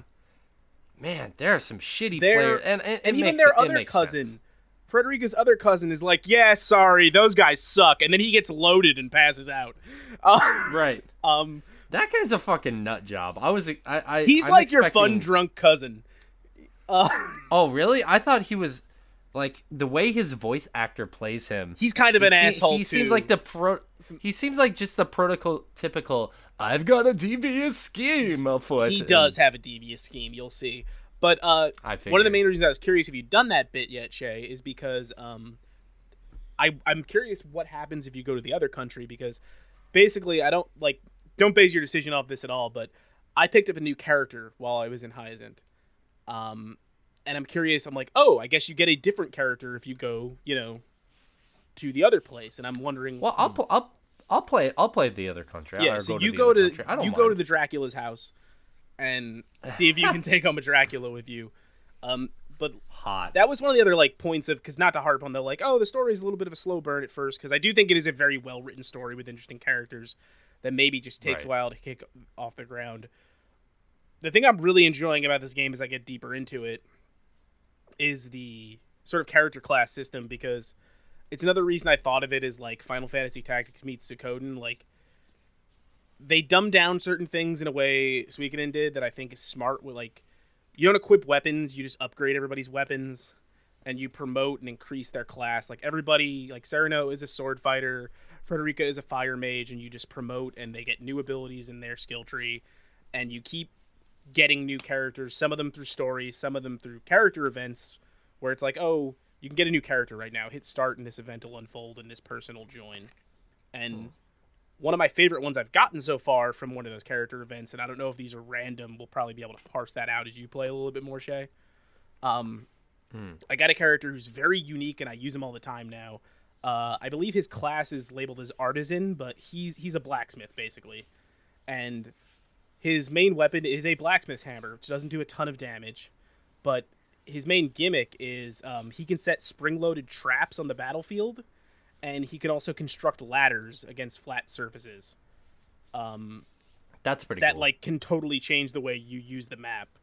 And characters like that are interesting. Like, they really shake up the way you play. And the deeper I get, the more I'm starting to find weird characters that completely change how you use strategy. That's one thing they introduced early on, is that I think this is kind of to the fault of a lot of tactics games, is you have a lot of characters that overlap and really fulfill the niche that 2 or 3 character classes could. Sure. But you have like 5 warriors, 4 archers, 3 characters that can go over terrain for various reasons, 3 magic users. But what they establish in this game very early on is each character has a very specific skill set, and there's minimal, as of now, and it sounds like similar for you, minimal overlap, and that each character has their place, and it really, really focuses on that strategy of knowing how to utilize each character's abilities. There is definitely like overlap. Like, at this point, I have like 3 different healers, but the way they are healers are vastly different. And that's what I'm alluding to. Their unique ability. They can all be healers, but the way they do it is so like, different. One of my characters is a healer, a cavalry healer, who her heals aren't quite as strong, but she's on horseback, so she can get around the battlefield a lot faster. Right. Exactly. One of the things I wanted to mention, and this is like a little bit more personal, because I obviously can't talk too vastly much about what's happened so far. Roland is by far my favorite character in the game. I love Roland so far. Roland is great. There's a decision that involves Roland at one point that I think you're going to make the same decision I did, and it's the one you should make. Hint, hint. Roland's awesome. And as the game goes on, I think you're going to start to appreciate this stuff more. Not just with character use, but especially if you make this decision, because it's the only way you'll see this thing in particular. And I really don't want to spoil this, so it's so hard to dance around. But what this game does really well, and I don't think enough tactics games use this, they have some really cool ideas for how to make their maps unique. For how to add environmental things for you to basically try and, like, well, I need to lead the enemy this way because I'm going to use this thing to take them down. Like, there are a lot of maps where, like, they send you into it going, we are vastly outnumbered. This thing exists on the map, and this is how we're going to beat them. Okay, that's good to know. That'll help me out, actually. But yeah, I think you're right. I mean, I even think about my favorite tactics game of all time, Shining Force, and it was just like different terrains. Yeah. And like I don't even really focus on that stuff that much when I play that game, because it's like that's this game secondary. Also uses like high ground and stuff in smart ways, but then you know who has another character I absolutely love? I can't remember her name at the moment, so I'm a little annoyed at myself. Roland's bodyguard. Not Gila, because that's No. Frederica's. I think it's like I know. Huette or something. She is an archer that Yeah. rides a hawk. She's Yes. fucking awesome because she's an Okay. archer that rides a hawk. That's all you need. That's all you need for the context there. Yeah. But I've really enjoyed Roland and his just like no nonsense about He doesn't have his time position for his dickhead brother's bullshit. Yeah, exactly. He's like, look, it is what it is. This is just, yeah. I have no time for preamble and fuckery. This is such a minor thing, but I wrote it down. It's important to me. One thing I love and hate about this game is the representation of the time and the culture of this era, which it's roughly based off of. Is like the specific example I wrote down is when Sarah Noah, Dragan, and Frederica are talking. They're talking inside of the castle, and instead of Sarah Noah asking Frederica questions directly, he is asking questions about her to Dragan, which I was fucking annoyed by that. I was like, how dumb are you? Just fucking ask her. She's right next to you. He's never spoken to a woman before. Well, not only that probably, but it also I realized I was looking at it from the lens of 2022. And back in the day, that was how women were honestly treated. And agree or disagree with that. That's the way it was, yeah. Doesn't mean it was the way right. it was. That's the way it was, though. Right. And the thing I think that they back in the days of dragons and magic. Yeah. Yeah. Back in Lord of the Rings times. But one of the things I will say is they dispel with that pretty quickly with his character. I think it's something that's never directly mentioned, but it's something that I think they handle tactfully, which is why I say I love it, is that he quickly does away with that kind of treatment of her. And you don't know, like, at the end of the day, you don't know if it's because he's awkward, if that's because that's just how women were treated back in the day, but he quickly dispenses with that behavior, and he starts, talking directly to her and relying on her, and they develop a relationship, pretty good relationship later in the game. I'm glad they handled that all right, because that's something that fantasy games fuck up all the time, is let's make this make-believe, aesthetics of medieval type fantasy land, but also, man, we really like the racism back then. Let's just keep that. They kept whereas that. I mean, like, it's neat having that as like a concept as long as you address it and do something interesting with it, which I think is something that like Terry Pratchett does a lot with having there's racism that goes on in the stories, but kind of addressing it and doing interesting things with it, showing how it affects different people in these worlds. That's why I've been such a big fan of Ari Salvatore. I mean, he does that a lot with his character Drist. Mm-hmm. It's neat when that's handled well, instead of being like, never heard of him. So many games when we were younger were just like, man, let's do a fantasy setting so we can be assholes. So we can no one can say it's about a real thing. Yeah, like it's allegories are dope. Mm-hmm. Right. I will say that so far this game has seemed like it's done pretty well for representation of women, for sure. I've definitely seen a lot of powerful women characters mentioned and introduced into the game pretty early on. I will say only that 80% of them are healers. Well, to be fair, your first female character is like your main DPS caster, but the other one's a healer. Right. I will say so far I haven't encountered much in terms of inclusion of different races. Except for the people that live in the sandy place. Huh. And even then there's a lot of white people there. The guilt yeah, chasers. I haven't seen a single black person in this game. I haven't Why? haven't seen a single. It's all right. It happened. It's done and over with. I haven't seen a single Asian person in this game yet. Definitely not great in terms of that. It would be surprising if Asia was a place here in this. Right. I'm just saying, like, there's a lack of inclusion in terms of race. I haven't seen anything for like LGBTQ stuff. Not that the game needs to have any of that stuff, but it's always good to mention that because I think that we're pushing towards. And again, not saying it's not there. Like we who the fuck knows? It could be buried 30 hours in.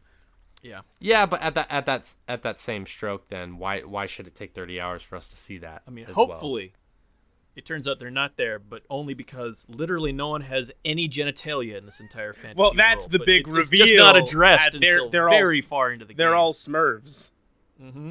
Exactly. One last thing I want to mention, and this is a minor gripe, and this is a very personal gripe. It's nothing against the game.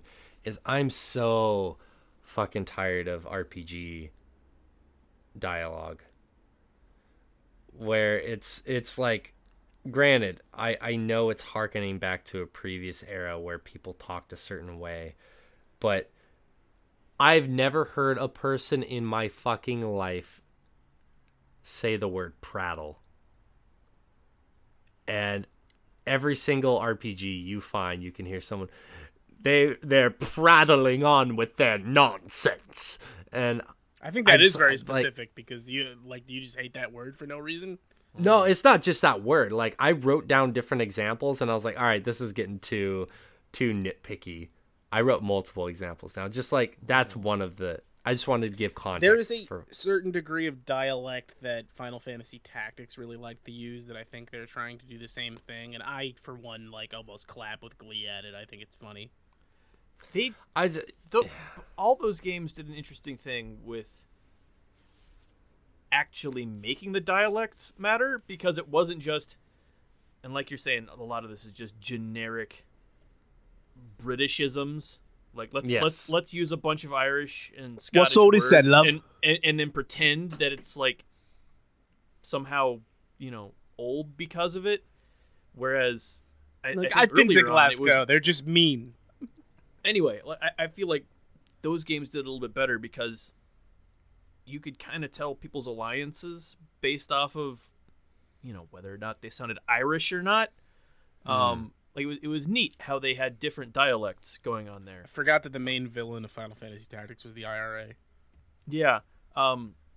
Whereas, like you're saying, in so many fantasy games, it's just vaguely,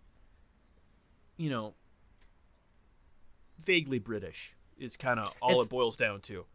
Right. It's like when an American tries to imitate an Irish person and says "fook" a lot, when not a lot of Irish people actually say the word "fook." No one. Yeah. Right. But it's just that dialogue just doesn't do anything for me, and I just get tired of. Trust me, hearing. If a real Scottish person were talking at you, you wouldn't be giggling. You'd simply have no idea what the fuck they were saying. Exactly. But I mean, that's such a minor nitpicky thing. That's a me thing and not a game thing.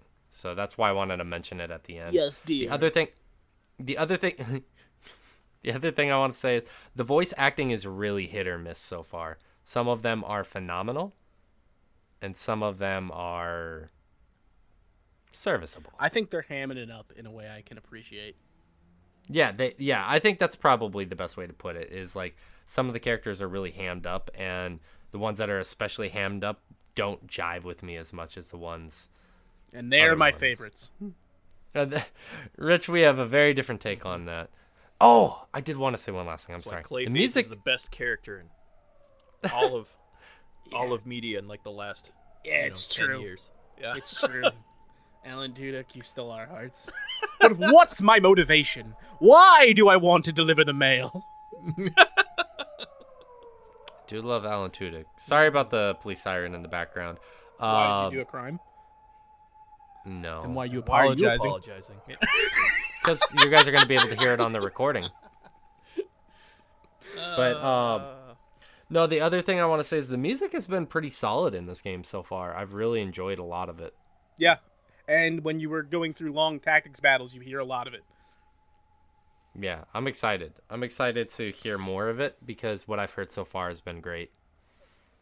So, yeah, I mean, I can't really say much else about the game until I get further into it, but I know I had a lot to say for the as little as I've played, but I wanted to get complete first impressions out there. I like this game quite a bit. I think we'll have a more interesting conversation once you've bitten off a bit more of it. Right, exactly. Cool. Well, the other main game we're going to be talking about today is Elden Ring, which is the only other game that any one of us had played. I played some Elden Ring. Oh, did you? Yeah, that game's pretty good, you guys. I don't know if you knew this. Josh made a face that's troubling to me. It exists. I'm way into it now at this point. So once I wrap my Horizon review, swordchomp.com, I restarted Elden Ring because I wasn't like in love with the build I was doing, and I decided to go in a very different direction than what I would do in previous Souls games, which is building high dex, high intelligence for a magic swordsman build. So staff and sword. As of the other night, I have now at the point I've beaten Margit, the first like real, boss you have to surmount. Then I've been kind of fucking off to get equipment I wanted to get and like taking down a few other like side bosses in the world. And I mean, exploring in this game is fun just because you're seeing weird shit, and it's like, what monstrous fucking eldritch horror awaits over the next, hill or whatever. And the deeper I get in, like, the weird shit you find just past Margit, and I don't know if you ever got to that point, Josh. Did you kill Margit and move on from there? No, the game kind of broke that one day, and it never. Oh right, you're playing back. the PC version. Yep, the Fool's Errand. Yeah, it'll be playable in about 8 months. So I don't I'll think probably so. Pick it back up then. I mean, it's so I don't think so. But I kind of continued on from there, and I think actually a little bit of what you're looking for, Josh, is kind of what happens when you go up that way, because killing Margit leads you to Stormvale Castle, which is the location of the first Elden Lord. Yeah. And being inside that castle is the most like a traditional Souls game this game has felt. Like the underworld that I went to beforehand is similar, yeah. Is that but kind of on the swamp scale of some of the other stuff. Like sure. As far as like just kind of overall scale, but without the actual swamp there, so you weren't at that scale and then also going a quarter of the speed you should. Which I'm afraid I'll eventually get there, but yet to see a swamp. There have been marshes and whatnot, but not. You'll find one. Trust me, I've explored a lot of the map at this point. I'm sure there are at least 25, given the scale of this map. That's the amount I've seen at least. Yeah. But yeah, like you kind of fuck around in there, and I left for a while because I'm like, I'm gonna go find some equipment I want. Like, I went to an area where I got a sword I wanted in particular called the Moonveil Katana. I had to kill this dragon to get it. It is, as I said, I'm doing a magic swordsman build. This is a high intelligence sword. I think it's like 23 intelligence to wield. That straight up fires a beam of energy when you swing it. Yep, like Zelda style. I'm like, this is exactly what I was looking for. But there's just a lot to like here. There's a lot of weird shit going on. Like that castle area, some dude fucked me over immediately. You go up to that castle and there's this dude just hanging out there. And he's like, hey, Tarnished, come here. And I'm like, oh God, what's this about? And this guy basically tells you, he's like, don't go through the front gate. Like, it's dangerous. And he's not bullshitting you. It's dangerous to go through the front gate. He's like, I got this side passage right here. You should take this one. And if you're like, all right, cool, thanks, man. And you go through his side passage, eventually you'll notice when you're dying and you come back to collect your body, you're like, why are some of my runes missing? This guy is straight up sneaking around and following you through the passageway and taking some of your runes when you die. That's hilarious. Like, to the point where, and I didn't even think they'd go this far, if you spin the camera around quick enough and turn, you can catch him following you and confront him about it and be like, hey, what the fuck, man? And then if you're like me, he promises he'll never do it again, and then you kill him anyway. Mm-hmm. It's the only way I can be sure. I love that. That's one of the reasons why I really want to be playing this game right now, is because, like, that kind of shit. And there's a lot of that kind of shit. Like, weird people just hanging out on the side of the road. There's, like, the pot warrior guy that we saw in all the promotional images that has a weird quest line. If you're curious about the reward he gives and whether there's a way to get it faster, is you could do what I did and kill him by accident. There you go. I don't have to do that quest line. He dropped the reward. Yeah, I did notice that it's kind of interesting and nice, I guess, that in town, they just disable your attack so you don't have to worry about accidentally killing the main quest in givers. the round table hold. Yeah, which I appreciate. Like, I understand some people will be like, "Oh no, man! Like, I liked being able to just kill whoever," but in a game this obnoxiously long, if you somehow killed the main quest givers, it could end up being a lot to have to reconsider how you even accomplish stuff also, like, without the main cast around. Yeah, that area in particular, the round table hold, is clearly meant to be like this. Like, there's a peace sort of thing going on there. It's where all the Tarnished hang out and, like, swap stories about dragons they murdered. Yes. Yeah. But yeah, man, I think I'm hitting close to, like, the 20-hour mark in Elden Ring, and I feel like I've still only scratched the surface. Like, there's weird shit going on anywhere, and I'm starting to get to that point where I feel, like, well-equipped enough that not everything feels like a dire threat. Like, everything's still lethal, but I'm, like, confident in jumping in and holding my own. Man, are there some status effects you learn that are way more useful than others? Like, bleed is a motherfucker in this game. That is how I took down Margit, is once I realized, like, that bleed effect stacks in a way that is ridiculous, and I could just summon that jellyfish summon to just aggro all this damage. Again, this is a Souls game. It kicks your ass. I still think there are ways to fuck off in a manner that makes it more palatable than a lot of other Souls games were. But it's still really hard, and you still really need to engage with it and learn to make progress. Yeah. The one thing that I do like about how it handles the difficulty there is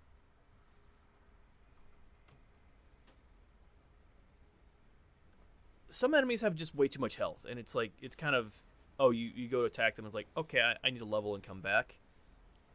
But once you level and come back, it's still basically a Souls fight. You're not, like, over leveling to a point where the boss is not damaging you or anything. It's still a matter of learning every fight that you get into. So it seems like they've handled it fairly well as far as making the fights all still satisfying. I don't know. I'm still just not as big of a fan of. Frankly, they fucked up by going back after Sekiro and just don't have levels be a thing. Like, we don't need them. Like, I'm fine with it in this context. Sekiro is a very different beast to me. Like, I think the ability to fuck off and level up and get strong enough to come back and take down a thing is a key part of this game. Yeah, no, I get that was a big thing. That's always been a big part of it. I just think that Sekiro is just balanced so much better because they understand exactly what your power level is going to be anytime you go anywhere. Yeah, I mean, that's probably fair to say, and I like Sekiro fine, but it is, like, I think it scratches a different itch. It is my least favorite Souls game. I think it's the best by a good 40% margin over anything else. I don't think you're, like, objectively wrong. I just think for me and for the things I enjoy about those games, it is my least favorite because of that. Like, Bloodborne will forever be, like, the peak of Souls for me. Yeah, no, I think Sekiro, Bloodborne, and Dark Souls 1 are just the best by a significant margin. I like Demon Souls more than Dark Souls 1. I know that's wrong, kind of for different reasons, but yeah. Anyway, Elden Ring continues to be cool. Yeah, I have a quick. We'll I have see a quick once question. I'm able to. Actually, I've not played it since the last patch. I need to see if it's playable again. I need to put that time back into it, but just where I was beforehand. It was a long enough break before that next patch hit that it, wasn't playable before then, and I didn't care by the time it was patched. So I need to get back to it and see if it, keeps my attention when I'm not fighting the performance instead of the actual game. Sure.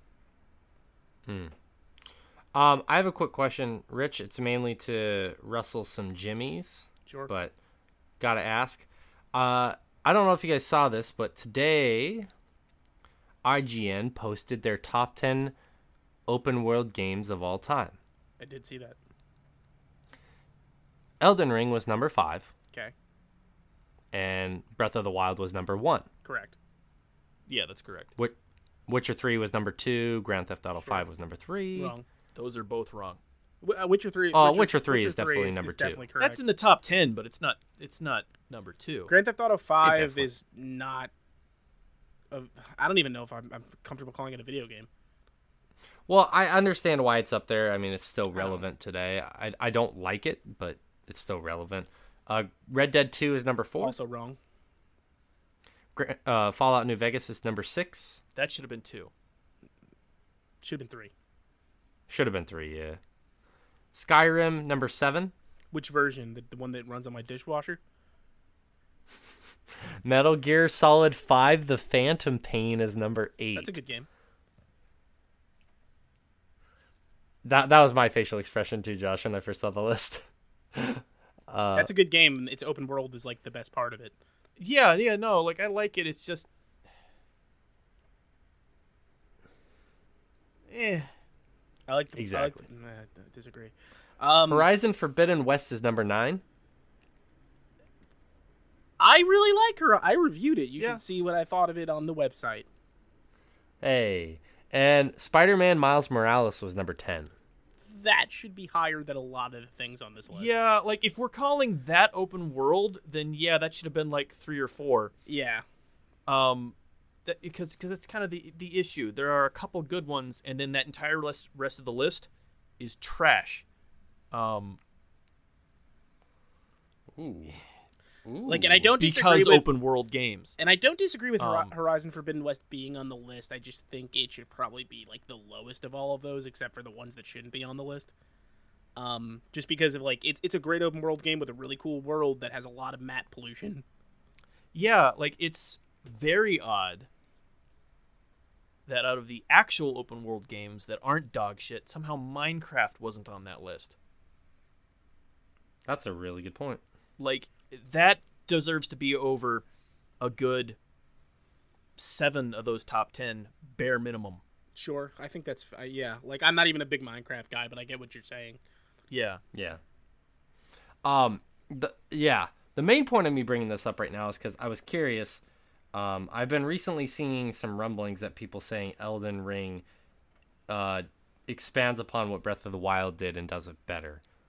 I haven't played Elden Ring, so I can't speak to it, and I very recently played Breath of the Wild, so maybe I have a little bit of recency bias. But there's a discourse happening around this because this is the first. I mean, not the first. Like, I'm pretty sure Sekiro did. Actually, I can't even remember if Sekiro has durability. But anyway, the first Souls game basically to scrap durability, which, yes, durability has always been complete dog shit in the Souls games with no actual function. So they got rid of it in this. In Breath of the Wild, it's a completely different scenario to me. But yeah, I've heard people the discourse there being this is better than Breath of the Wild because they got rid of durability, and no, those are completely different things. The durability has a function in that game, whereas in all the Souls game, it's just a waste of your fucking time. Yeah. The I mean, there's only like one aspect I think that's worth comparing Breath of the Wild and Elden Ring in, and I think that's like discoverability. And it's hard to even say like Elden Ring's necessarily doing it better. I think sometimes things draw your eye a little bit more because by the nature of Souls games, you often look off in the distance and see something and go, "What the fuck is that?" and have to go see that. Like more so than like Breath of the Wild, there's some fantastical things. Well, but like in Elden Ring, like I look through my telescope and I see dragons eating each other's asses, and I'm like, I need to go see what that is. Hot. Nobody told me that that's in the game. It's in a secret cave. Yep. The Cave of Wonders. We can fuck woolly mammoths down here. $80-$90 and order that in. Yeah. The Cave of Wonders. Welcome, Tarnished. To the Cave of Wonders. Wonders. But, the Wonders. I thought that was an interesting list. That is a list that happened. That is a list indeed. That did happen. But we're going to go on our final break, and then we're going to talk about some social media polls. So stick around, and we'll be right Back. Ah, the summer breeze. The sun is beaming. The waves are crashing. Life is good.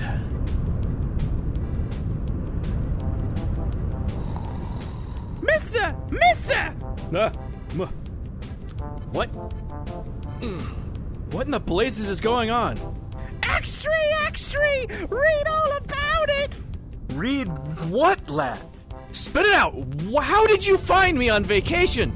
Swordchomp has tank tops, beach towels, and much more over at store.swordchomp.com. Store.swordchomp.com? Store.swordchomp.com. Store.swordchomp.com. Yes, store.swordchomp.com. Store.swordchomp.com. Yes, damn it! It worked. I can enjoy my afternoon nap in peace. Hey, mister, did you hear about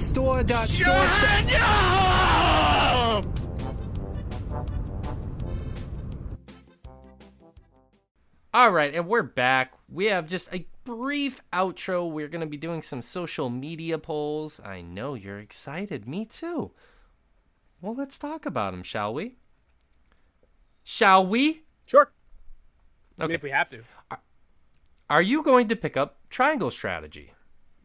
46% of people said you know it, and 54% of people said nah, man.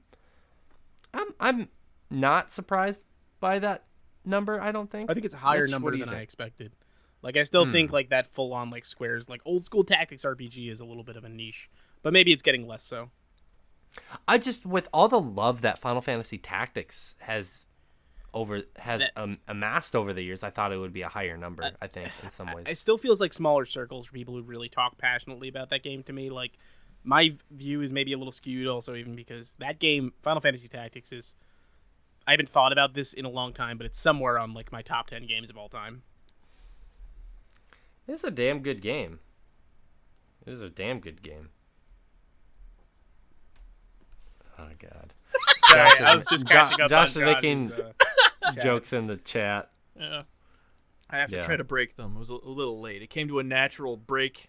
My mic, the way I was leaning, my mic is covering where the text comes up, and Smart man. Smart man. Yeah. He finished his thought before it broke him. It was was unfortunate because staring- you just an awkward pause is not what you're aiming for with that sort of distraction. no, yeah. Yeah. Better luck next time, kid. Yep. Is Fire Emblem Three Houses one of the best tactics games to date? 62% of people said, "Oh God, yeah," and 38% of people said, "Hell no." All Depends 62 where you draw the cutoff on best. 62% of people, that's the second tactic game they've ever played. Yes. I said one of the best. I didn't say the best. Okay. I said one of the best. It's good. It's no Final I think Fantasy it's- Tactics. I think it's real good. I mean, I it's would great. put It's it a up great there game. with like, I think I'd put it up there with Into the Breach. I wouldn't quite put it past Shining Force, but Never heard of that. Yeah, I'm. Ever since Into the Breach, it's come to my attention that we just need to stop fucking putting RPG elements into tactics games, No, we don't. because that game is so much better than the rest of the field by, having everything be so tightly tuned instead It's a of great game. It's a different thing. Yeah, like I'm down for a good grindy tactics game, but that's not tactics at that point. It's just kind of it's an RPG that has a slightly different Listen, battle sir, system. I like a tactics RPG. I like playing for 6 hours until I can make my samurai walk on water. Exactly, because like that's even with like yeah. there are two different types of tactics games at the end of the day, and I appreciate them both very, very much. I'm less of a fan of the RPG tactics games after playing Into the Breach, just because that game really kind of destroyed expectations of what it could be. I agree. It's still such a good game even 5 years later. It's a great game. Now, Rich, I'm sure you'll appreciate this. Does Final Fantasy Tactics still resonate with you? And I made that as simple as possible. Yeah. That way people could just show the love. 54% of people said, I love this game. 46% of people said, never got into it. I like how you gave both options an out. Yeah. You couldn't actually say that you played it and no with those options. Yeah, so 46% of people just never played it. Well, I wanted to be as all encompassing as possible, because if the more specific I do those polls, in all actuality, the less people will actually vote on them. So the broader I am, well, to be the more fair, responses we like, get. I'm used to existing in a world where like people have bad taste. Like, a lot of people watch The Big Bang Theory. Oh yeah. No, what was GTA number 3 on that list? Yeah. Yes. Yeah. There's an awful lot of bad taste to go around. Yeah. I mean, fuck, not enough people like Shining Force. I don't even know what that is. I just inserted. This guy keeps talking about some phone game that's not even out yet. I deserve that because I won't shut the fuck up about it. I was gonna tell you to shut the fuck up, and I was like, you know what? I need to shut the fuck up. I'm the one who needs to do the shutting up. But no, I was a little bit surprised by that number again, but then I think you have a good point, Rich, that it is a very cult status game, and it is a cult genre on top of that. It's from a time in my life where like I had a PlayStation 1 in like 6 games, and that was one of them. So I'm gonna play it endlessly. It is a solid game. I'm surprised that Square hasn't done more with it, to be honest with you. I think a lot of the Evil stuff got tied up, and also they tried to, and like I like Tactics Advance and stuff, but none of them quite hit the same high.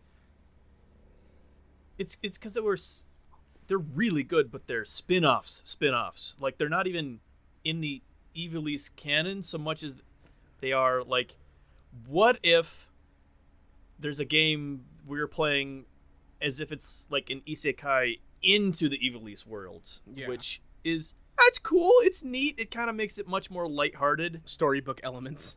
Yeah. I do love the tutorial in Tactics Advance though, with the snowball it's fight. So good. Like, it's so good. smart. But yeah, like I think it's hard to bring people in with spin-offs like that. Especially when you, like you said, it's like this weird lighthearted spin-off when the original game is like this dramatic dark story about political intrigue and betrayal. Like, Delita is a hell of a character who has a tragic story. Yeah. And like I love all those games, but they're so different from each other that it's also like that's another like really great point. Like, the Final Fantasy Tactics story is such a weird way of telling a fantasy story, because it like starts you off by going like, hey, history told this story of like this great hero who rose, but like that's not who you're playing as. You're playing as Ramza, who is this sort of forgotten character who played a major role in this war, but history doesn't tell his story. History doesn't remember him. Yeah. I love that game so much. I suspect it will be on some podcast as some episode at some point in the future. That'll definitely happen. I've tried to. I'll get into this at a later date at some point, but like a lot of what I've been planning for some podcast at this point, a lot of games turn 20 in the year 2022. And because of that, I am trying to talk about a lot of those games while it feels like a natural time to do so. Smart choice. Yes. Oh, wow, my poll just disappeared. Sorry. That's what she said. I found mine. It's a little cold. It's chilly up here. It's I understandable. should turn the heat on. Yeah. As soon as I said that, I was like, I realized what I just said. I got to get out in front of it. Also, what she said. Not much the risk upcoming whenever indie it's, disappeared like that. Talking about his penis. The upcoming indie game Chia has characters talking in the native language Drehu, I think that's how you pronounce it, or Drehu, which I think is really cool. They had to spend a lot of time finding actual voice actors and actresses that can speak the language.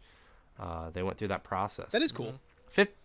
59% of people said +1 for inclusivity, and 49% of people said not interested. That's one of my favorite things actually about Moondown from last year is it's using a very specific regional language / dialect that is, only spoken in, just a tiny part. It really places the story of the world. Yeah. It's an interesting detail. Yeah, and that's something that I feel like some games, especially kind of like the late 90s when voice acting was expensive, tried to get around by like, let's have gibberish, and then, it makes localization easier to deal with. I think gibberish is not the way to go at this point, but even like the systems of gibberish is still allowing for the emotion to come through. I mean, something like Jet the Far Shore had a made-up language. I hate it's kind of based off of anyway. It's based off of several real languages at this point, but like, what would it sound like in the future? Just to be clear, because I felt the need to say that I don't hate the actual language in Jet the Far Shore. You and I discussed this at the time. I think I hate how much it's happening while you're just reading text on a screen because it's incredibly distracting. Yeah. Yes, and from what I was reading about that, they made a whole language, and then they realized it would have been even more lengthy talking while you've already gone through the entire reading portion of it, and so they shortened it. So it's like they have a shorthand version of a full language that they made, and insane. It's still a lot. That's insane. But yeah, I do think that helps to really get across the emotion of something, having someone actually speaking a language, even if very few people are going to know what's going on there, and then it's then translated. Because, I mean, that's something that... I mean, if it's done well. Because, again, you still need skilled voice actors to get across,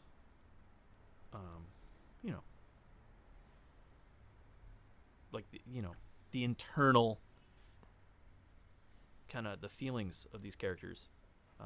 Right. Yeah, I mean, there's a balance, I think, between trying to be inclusive as well as making sure the end product is of a certain quality. I can appreciate... how do I word this? I can, to a certain degree, and probably a certain large degree, be willing to compromise quality for inclusivity, like in this instance where Chia will be using a native language. If it's not the highest quality of voice acting, I'm going to be okay with that at the end of the day because I know what they're going for. Oh, yeah, because especially if they're trying to place it in like an actual culture, it makes way more sense to have someone who understands that, try to get that across, even if it's doesn't come across as something that's as easily understandable is kind of what we've come to expect from the way a lot of media is presented to us. Right. It makes sense in that situation. Anyway, yeah. It's good stuff either way. Good stuff. You're the one that's good stuff.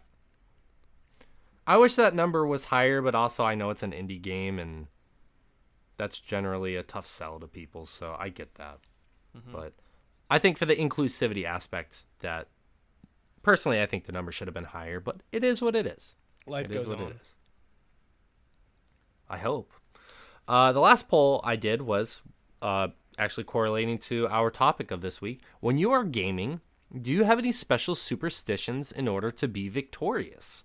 And what I mean by that is, for example, what are you showing us? Chex Quest HD, baby, it's here! Oh, you didn't? Apparently. Did you not hear that was happening?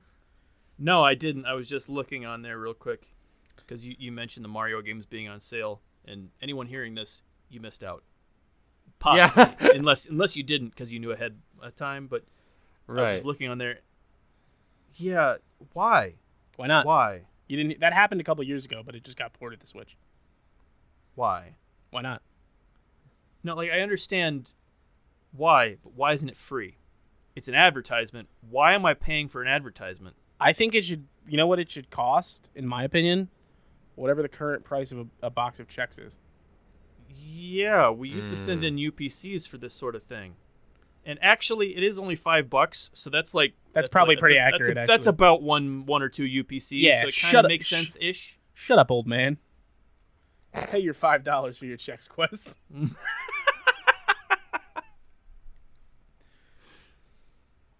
Damn, yeah. I view it as that a developer still had to make that game, so Yeah, he has to get paid. someone still has to make the commercials. Someone I don't pay for the commercials. made checks quest. I assume at gunpoint. I sure hope. We used to be a country, a proper country.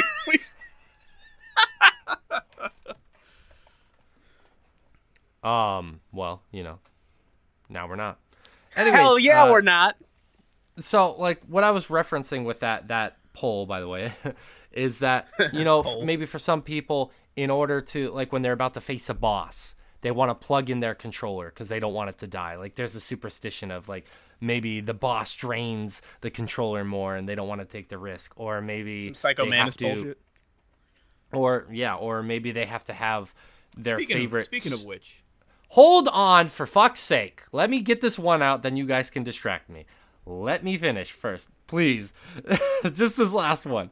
Or you have to drink a can of soda while you're playing the game, and it's a very specific soda. Or you have to, take a 20-minute break after every hour because if you don't, then you won't be successful. I don't know. Any kind of superstition. That was basically what I was alluding to. Mm-hmm. It can be very specific or loosely based. And based. And the results were 53% of people said it's a secret, and 47% of people said, whatever, nerd, and that really hurt my feelings. I probably do stuff like that, and I don't even realize it. Like, it's, like, more or less than, like, less superstitious and more of, like, a weird, like, tick. Yeah. Yeah, exactly. But, Josh, sorry, you wanted to say something. You wanted to interrupt him? Oh, yeah, the controller thing. Most games pause when your controller dies at this point. Every now and then a game still fucking doesn't.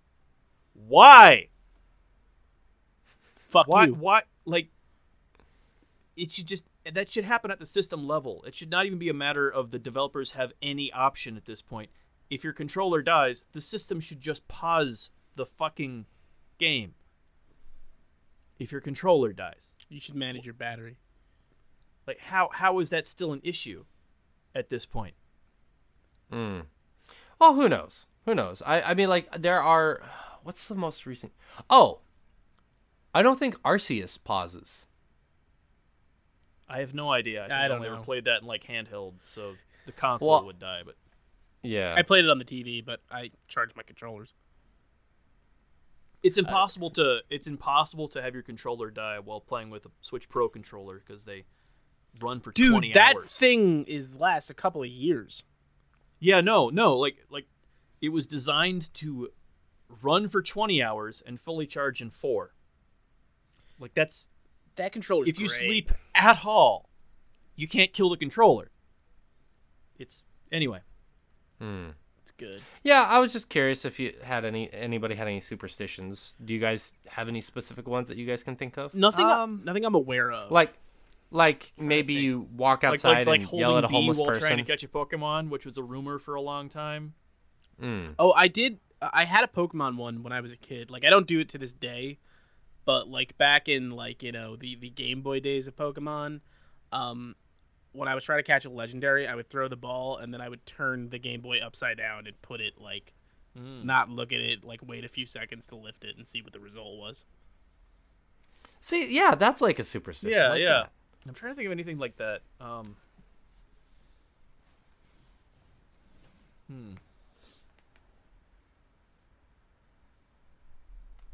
Not that I can really think of. More mine are like tics, like you were saying, Rich. Like Yeah, like things you're like not. I didn't think it actually affected anything, but I'm like OCD about it. Like, Yeah. for example, when opening Hearthstone packs, I generally open them in like a 5-point star pattern. Just Well, because. that's Why just not? because you're Why trying not? to summon Satan. Exactly. I mean, that could kind of be seen as a superstition in a way. But again, like No, not that's because pure of it, magic. like it's exactly. Just for the fuck of it, like I like the fuck of it. Fuck you. I'm trying to think anything else like that. I used to, when I would play more difficult games in my early 20s, I would, if I kept just dying to a boss, I would pop a Viagra because I knew that if... Because now you got a third appendage to work the controller with. That's right. Fuck the boss before it fucks me. No, I don't really have any superstitions when I play a video game or anything like that. I just play a video game. So I know it still happens. I just play a video game. I'm not a nerd. The funniest thing I've noticed, especially when playing like MMOs or something like that, is certain things will be completely random. Like it's just random, period. But you'll go on there trying to find out how to find a certain item or something, and there'll be like 3 pages of people debating whether or not it's got a higher chance to spawn at night or during the day. And you're like, it's literally just that half of you guys play at night and like it's Have you played during the day? Yeah. yeah, like it's you see that all the time though, where people are just like, it happened for me this way.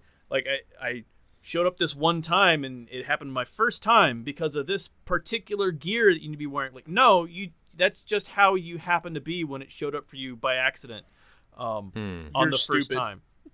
time. Because we're really bad at that. For example, you trying to remember when you stopped playing Final Fantasy 14, but the cat book. You know what the cat book is? It's like anyway, it's like it's a for anyone who doesn't play Final Fantasy 14, it's like a weekly challenge thing that you can fill out and get rewards for. But each thing you do puts something on a 4x4 grid, and if you make lines out of it, you get extra rewards.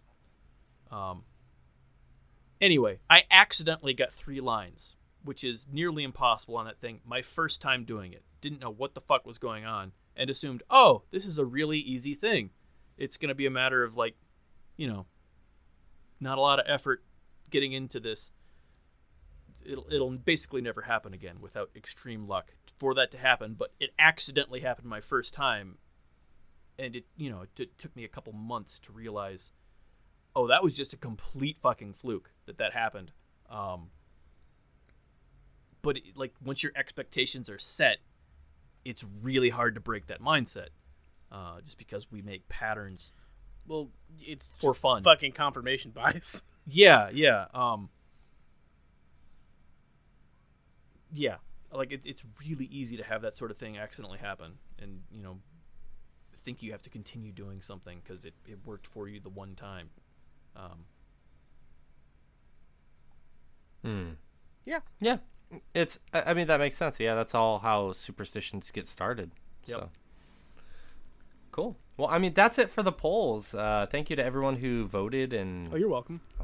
were a part of that. So if you want to vote on those, every Tuesday at the Sword Chomp Instagram, and if you want to chime in on the actual topic we're discussing that week, every Thursday at the Sword Chomp Instagram, you can do that as well.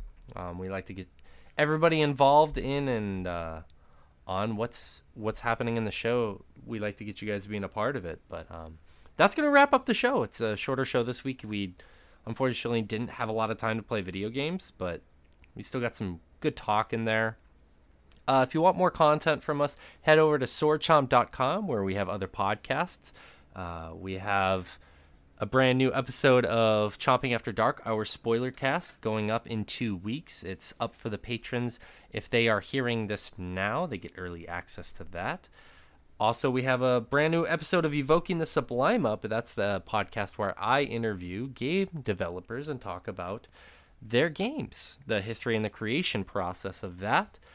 It is the final episode of this series of interviews I've done. I interviewed Alex Preston and Yi Zhang of Heart Machine, and we talked about Solar Ash, which is a game that dropped in December of last year. It was a really good conversation. I appreciate both of those two for showing up and being patient. We had some technical issues, but we got it worked out, and I think the episode was really great, to be honest with you. So that's on all feeds. You can check that out. It's live now as of yesterday, actually.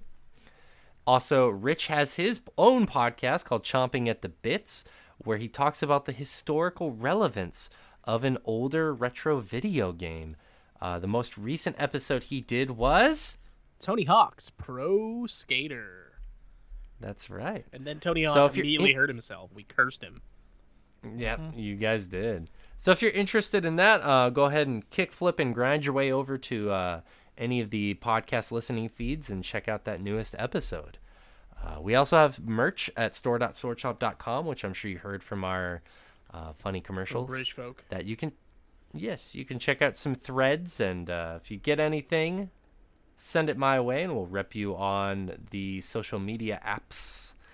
Also, if you want more content from us, you can check out our article section on the site where we review video games and we do think pieces. Rich just got one up very recently on Horizon Forbidden West. A lot of people haven't finished that game, unfortunately, because there have been an onslaught of video games dropping the past few weeks. So if you're curious, should I pick this game up? Go read Rich's review. He does a very in-depth reason of why you should be buying that game. I played a lot of Horizon Forbidden West, and now I'm allowed to go to bed. Hey, that's a positive. Also, the last thing I want to mention is Patreon. I know everybody has a Patreon. But I would love for you to go check out ours, where you will get access to a private Discord channel, private Instagram, where we give you updates on what's happening in the world of Sword Chomp. You get early access to various podcasts, and a lot more stuff. So it helps us out because we are 100% listener funded. All the money that we make goes right back into the show to make more content, such as the stuff that I've been talking about for the last few minutes. So if you're interested, head over there and check it out, and we'd appreciate it very much. So thank you for that. Also, if you want to follow us, it's Sword Chomp on Instagram, on Twitter.